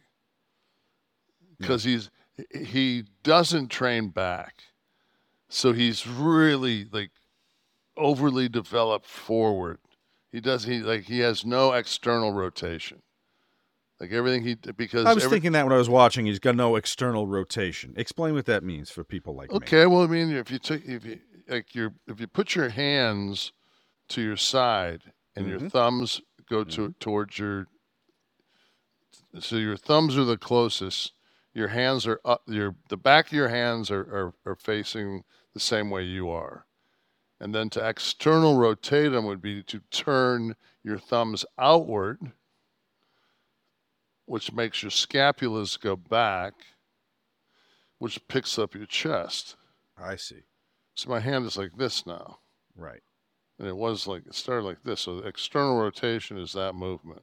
Got it. And most people have a really difficult time with external rotation, especially as they get older because they fucking live their life over shit doing keyboard and all that. And that's why their necks get fucked. Doing the Trump dance, people think that you should, once you get a bad neck, you should do this, when it's actually this. It's tucking your chin in. Tucking your chin, because the natural curve is, if you do that, that's not your natural. It's my neck's so fucked up. I don't even want to move it around. I'll end up fucking going into spasm. But though the stem cells have helped, so thank you, BioAccelerator. The stem cells always some relief. I saw where Braun Strowman had his neck fused. He had one cervical fused. And you thinking of doing this? Well, I mean, I would only do it if they could. What they do is they have now it's called disc replacement. It's done. Everything's done robotically, and they basically, like, what I need is I don't need so much. I need something. I need something to fill, so I get the pressure off my nerves. Mm-hmm. So, and I would rather that be a disc replacement. I'd rather it be as minimal as possible. because I think I probably got 4 if not 5 levels that are fucked. So, right.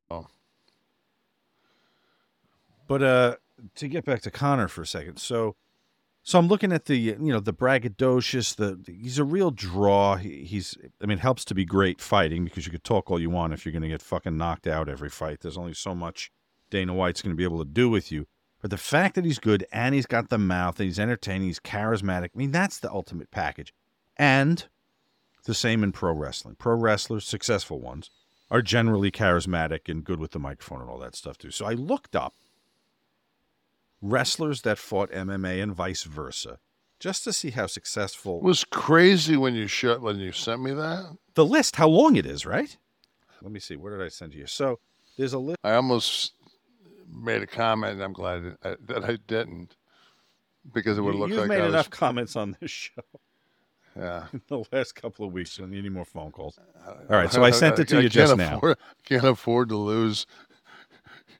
You might need a co-defendant, a co. I can't afford to lose one of the 3 friends I have on planet Earth. I think I've been forgiven, but I've learned my lesson. So we're not going to go into what we're talking about.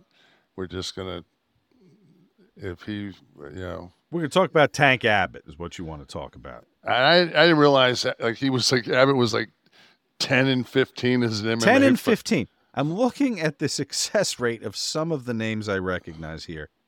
Tank Abbott, who was one of those entertaining guys, but I think the reason he got over initially in MMA was because he looked like he might be like a wholesale butcher or something. I wouldn't want Tank Abbott fucking drunk throwing bombs at me. Coming after me, absolutely not. Now, Dan Severn, this blew my fucking mind, Kevin. Look at that record.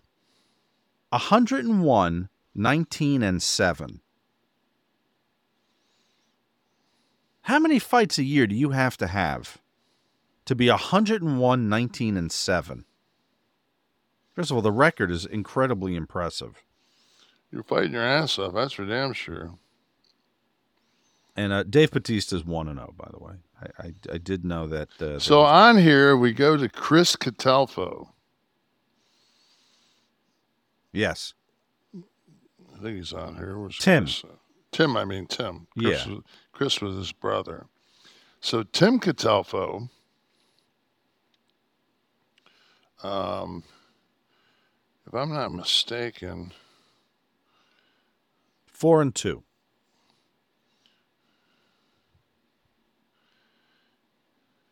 He was, so I've known Tim lived in the same area I did when Tamara and I met each other. I want to think that Tim went to college with the Steiners. I want to think Tim's a Michigan guy, but I know he grew up in Syracuse, and it doesn't have anything about where his college is. But when Goldberg was in Atlanta. And Bill got involved, got that bug for martial arts, and especially MMA. He opened this place called Obaka, and and Bill did did a really nice job at the gym.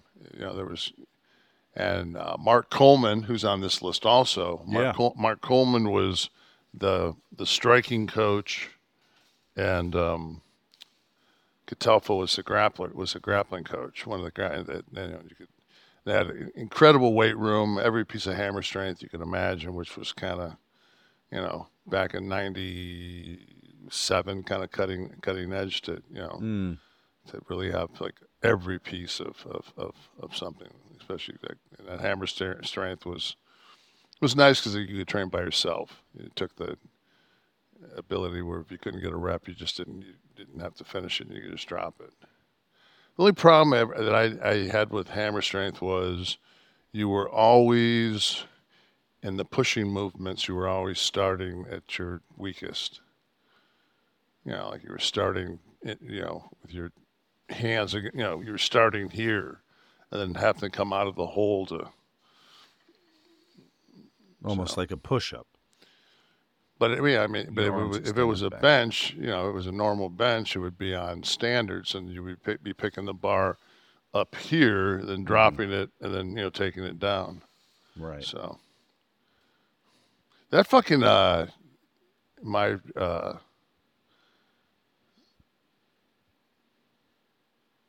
appendix. My camera is like knees. Oh, I move and it fucking just. It's looking for focus. It's trying to focus you. Yes. Yeah. It's the different lighting. You're throwing it off today. I didn't know Bam Bam Bigelow had one MMA fight. Scott I didn't Bigelow. know that. 0-1. Yeah. I heard he fought a 600-pound tuna. That's just for Sean Waltman. That was okay. I was going to make a Bill Parcells joke. That reference was only for Sean Waltman. Dos Caras and of course, Jr., which is Alberto Rodriguez. Of course, Scott, who's fucking laughing hard right now. He's listening. Dos Caras Jr., which is Alberto Rodriguez, was 9-6 in MMA.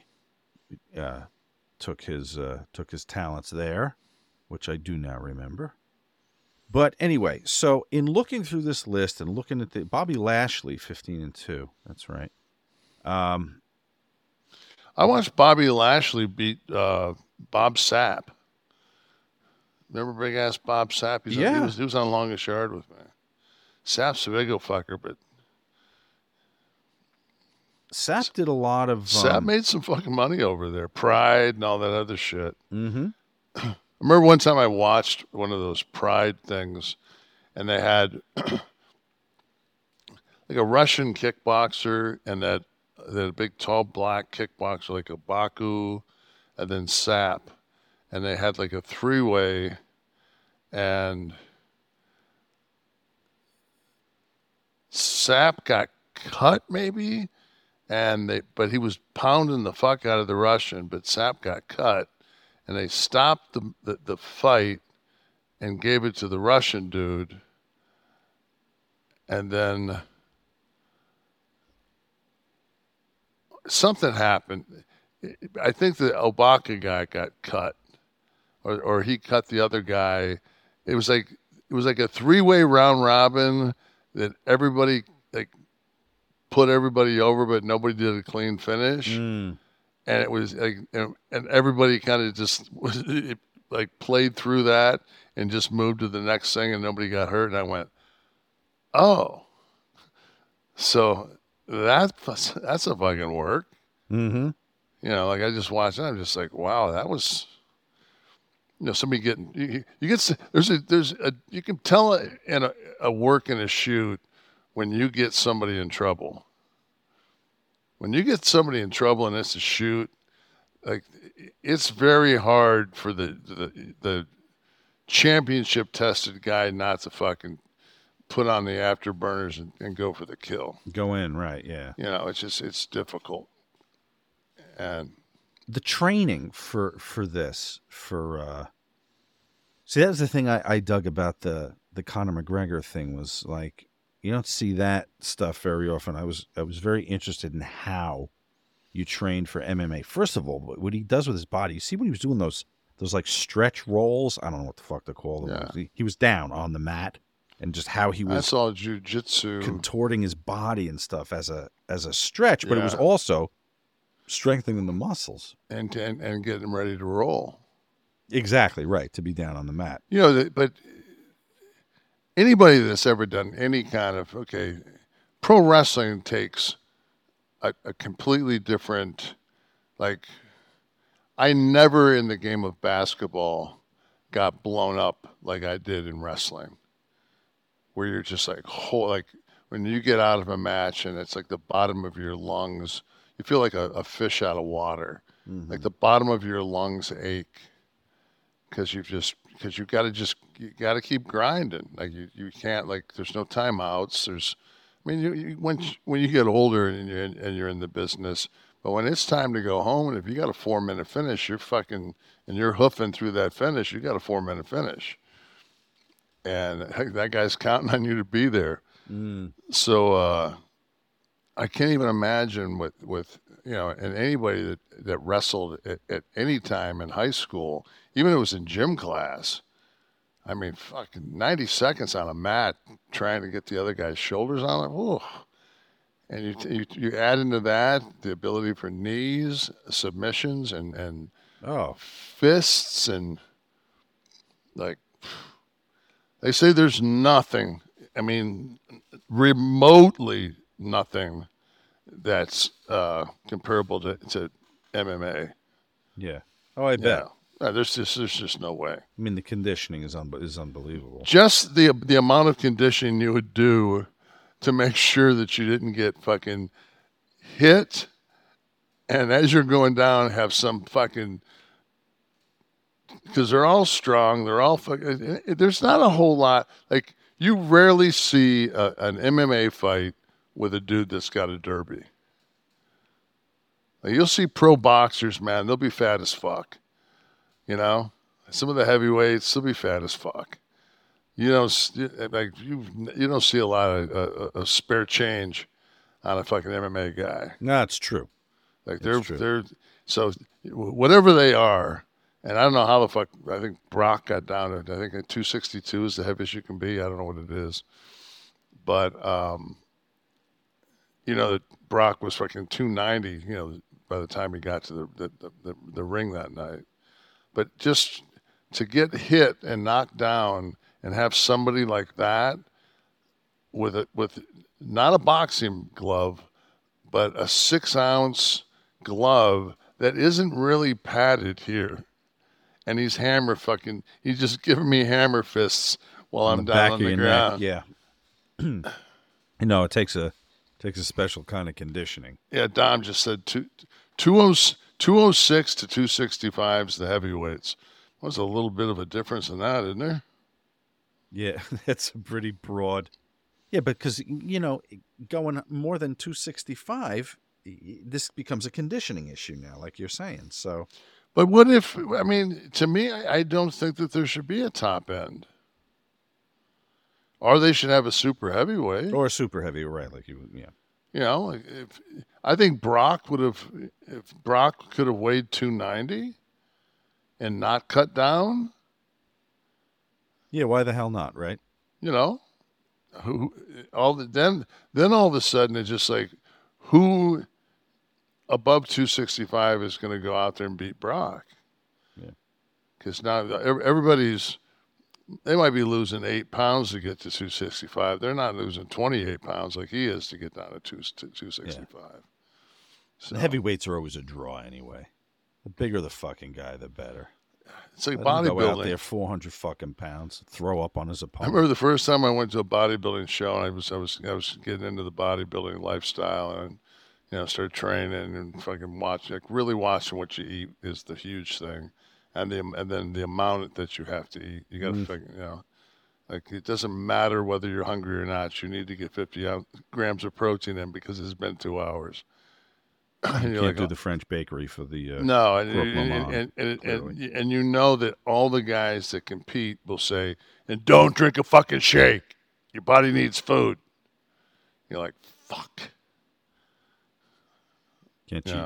No, you got to eat, man. That's the key to fucking staying lean is eating. Because Tamara left, and I bought a bunch of pre-done bodybuilding meals.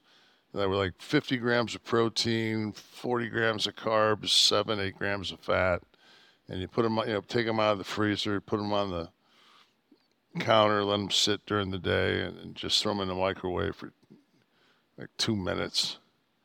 And it was like, and all of a sudden it was just like I started eating, and it was like, oh God, man! I ate like oatmeal and egg whites for breakfast. And I was still putting in 2 shakes, and all of a sudden it was like I weighed myself, and of course the more you eat, the more you're going to defecate. So I weighed myself, and I'm thinking like, man, I bet you I put on like 5 or 6 pounds, the amount of calorie intake that I've picked up. I was 4 pounds lighter. I was just like, my body composition, my metabolism I was burning fat. Like it was like I'm just like, oh, fuck. Like, okay, now you know this. So Were you supplementing with any of the Get Blitzed Lit Aid by any chance? I'm gonna actually say that I now have a 6-pack of Diet Sprite in the kitchen, in my refrigerator, and I had a little kind of like a vodka tonic today before I came down. With a little of our guy Mickey Ray Sinatra's Get Blitzed Lit Aid, I bet. Yes. That's and the thing is I was doing the cannabis, which I'm a huge, I love the sublingual cannabis. It's just, but I always, because there we go, get blitzed. Thank you. I will. As if you needed permission. But I'm not blitzed. No. I think that I have to be, because I keep like going in and out of focus. Maybe I'm not in real life. I think your camera had a little bit of Get Blitzed earlier. I think the fact that my thumb might have hit it. I might have got enough of a contact like fentanyl. But no, yeah. So I had and this is. It's very quick, so you know where you're at. Absolutely, there's no error by going, I don't feel anything. Let me have another gummy. You don't do top. Yeah, you don't do this and then go, oh shit, I should have never left the house. Exactly. This is like, and it's like anything else, man. Just be smart. You start with the. I think the dose is a tablespoon. Yeah, you could even probably do a teaspoon. You could do as little as a teaspoon. This is the Delta 9 sippin' syrup I'm talking about here, and it's potent stuff. It's like THC, but on steroids, okay? It's a syrup. You mix it in any beverage, like a tea or, as Kevin said, a white soda. They feel is best, with as little as a teaspoon, okay? It's a fast onset, 5 to 15 minutes, nano-infused, means it goes right to your bloodstream, okay? It bypasses the breakdown in the liver, so it works like alcohol. And it's a tolerance killer. This is not gas station Delta 8 bullshit, folks. This is the real deal. THC Delta 9, the THC that you get from marijuana. If you're in Maryland, you can visit a Stay Lit smoke shop.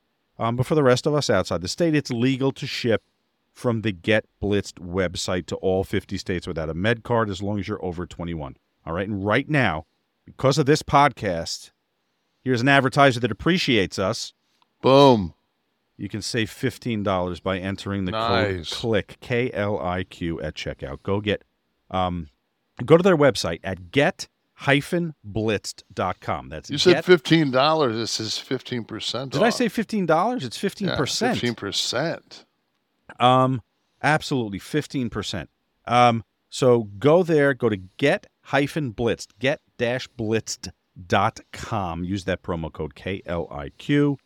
And get rolling, guys. Join Kev and get. Well, you can see that I'm blitzed because I'm sitting here reading this ad as you're talking. I'm reading like the back of a fucking cereal box when I was a kid. Show me the bright colors. Go on their website. Check it out now. Check out the excellent flavors they have. And remember, guys, you control your own dosage here. Drop a tiny bit in your soda. See where you go. From there, get-blitz.com. Thank you, Get Blitzed. Tablespoon seems to be it. That's the magic for you? Tablespoon in the can? I did kind of like that, when you get the kind of nice pour at the bar where they kind of pour the shot and then kind of let that little, I kind of did one of those. Maybe might have been a tablespoon and a half. Or two. Thank you, Get Blitzed. All right, back with Click This, the Kevin Nash podcast. And it's time for hashtag Ask Nash. You want to do this? You can do it by hashtag Ask Nash on Twitter. We will grab your questions like Instagram a wrestling historian has done when he's asking, how would you have ended the NWO storyline? Thanks in advance.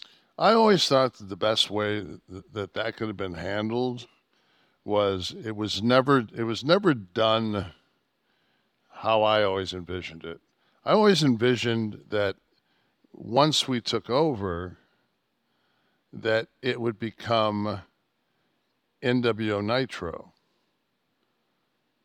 It was no longer going to be WCW. It would be NWO, and everybody would basically work. There was a show that it was on television for a while, and it was basically if Germany had won World War II.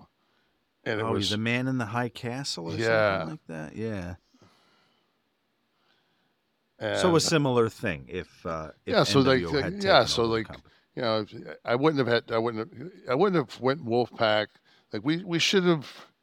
We fucked that up because we were a bunch of prima donnas. We should have just sat down. Of course, this is a 64-year-old Kevin Nash saying this. Right, sure. If we knew what we knew then, right? Knew now what we knew then. Opposite. Knew then what we knew now. If you knew then what you know now. Yeah, that's how it goes. Only took me seven times to try something that could only went two ways. 50-50 shot you turned into a 50. Have another tablespoon of syrup fucking there, Sparky. X says, being left-handed, is it any different in training to be a wrestler? I didn't finish. I thought that was it. That they would have the show. Go ahead, finish. No, we would take over, and then slowly the WCW, like Sting and Dallas and those guys, would be like the Revolutionary War, and slowly they would try to take, back over the Turner product. So I have to ask you, when would you have cut it off? Then it would never have made its way to WWE.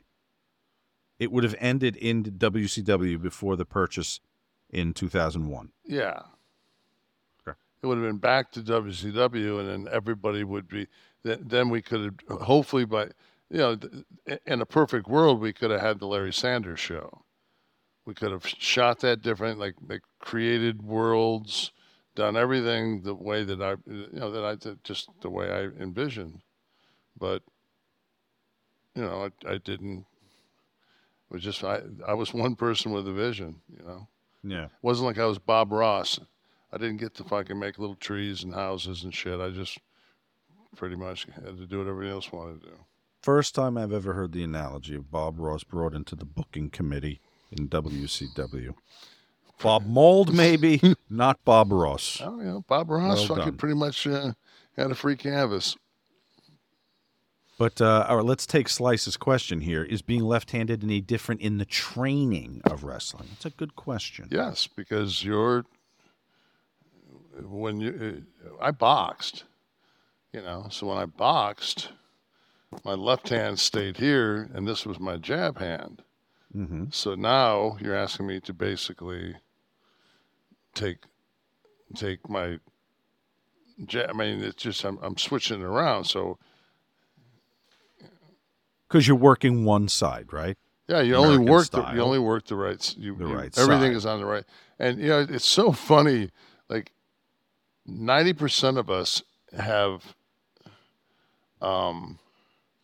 bad shoulders, and a lot of it's from lifting. Of course, a lot of it's from landing on it, but a lot of it's all our right shoulders from every night fucking locking up and somebody taking your fucking arm.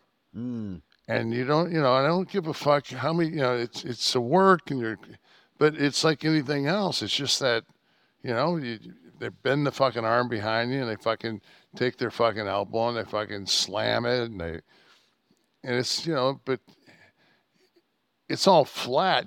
But there's still, it's that, you take 200-300-pound guys and put them in a car and have them just tap each other like that going across the country. By the time they get to Los Angeles from fucking Florida, both of their fucking shoulders will be disintegrated. So I just think that, so that. And then, so there was a difficulty in being left-handed and working the right side of your opponent. Because if you didn't say, okay, bang, bang, bang, you're down I'm coming off the top. Watch the clothesline. Okay, well now I'm gonna feel him like on the canvas. I'm gonna feel him, and then all of a sudden he's gonna be gone because I'm not gonna feel any pressure on the canvas. I'm not gonna feel movement on the canvas, which means he's on the ropes. So then it's always the best thing you can do, and I learned this from Scott, is don't turn direct. Always take a step this way as you then start your turn, because now you're walking into, and if he's waiting for you to as you go to turn, he should be coming that way there. Instead of you standing and waiting for it to come, now you're just, it's in the air and you get to go, oh, fuck, like he's coming. But if that guy, if you say, watch the clothesline, you're expecting this, and if that guy comes with a left, I'm feeding you this way. Mm-hmm. I'm coming, so that's going to be, I'm coming to this. Right. You've both got to be moving toward the same point of contact. Absolutely. So you take that out of the equation, and it's a fucking clusterfuck. Yeah. It looks like shit, but also injuries as well. And not only that, to me, it's just like, who the fuck trained you?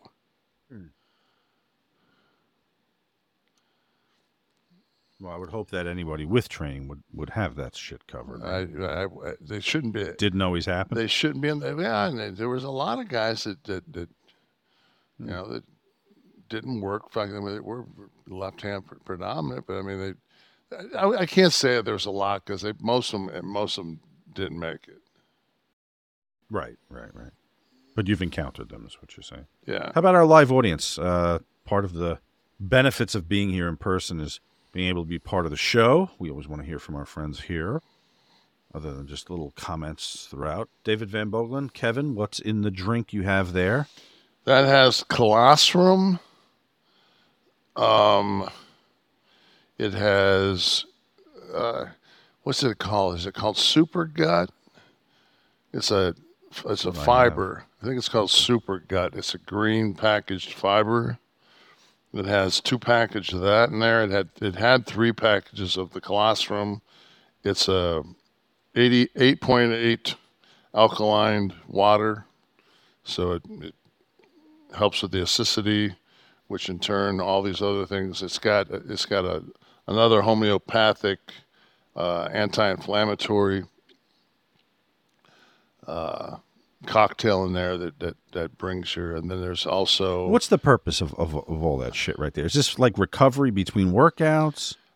Well, it just like colostrum is what your that was the first like few days of breast milk that the mother gives is packed with colostrum. So this is it's basically a superfood. I just notice my gut health is just, and my skin and my hair. Okay. It's just, I just think it's there's so many. We age, like everything is aging, so rapidly, and once once the oxidation hits the levels that we have, anything you can do to slow that down. I look at my skin and I say, I mean, I've never had any work done. I've never had Botox. I've never had fillers, and I don't have like I'm not deeply lined. I mean, I never really smoked. Mm-hmm. I did bong hits, but I was more of a bong hit. I was more of a bong hit guy than I was I liked honey blunts there for a couple of, but it's just, I like to get stoned at my house and then go. But when I was in Arizona, it was like a 25-minute drive to the gym I worked out at, and I'd always roll a joint, and I'd smoke half on the way there, then half on the way home. You dip it in some colostrum, see what happens if you smoke it. Maybe. Yeah. Faster delivery. I can't even believe, like, I couldn't even, I don't know if I could, maybe because the weed's so strong now. Like, I don't know if I could get stoned, and I could train arms. I could probably train back. I know I would want to train legs stoned. Maybe if I trained chest stoned, I wouldn't go heavy and I wouldn't fuck my shoulders up. Though I've listened, since I've got these stem cells in me. It's just like I'm not going to fuck them up just for the hell of it. Another question from the audience. Who else is here with some love? Some love for Kev. David, again, I'm not a wine guy. My doc said a small amount of red wine is great for lowering my bad cholesterol. Can you suggest a good red that's not insanely pricey? Okay, number one, medical reasons. He's saying a small amount of red wine. So that means probably 4 ounces. Okay. So the best thing you can do is there's a screw top wine called Cadundrum. $20 a bottle. Mm-hmm. But the thing is, it's a screw top. So right. It'll last you. You've got to find a tasty.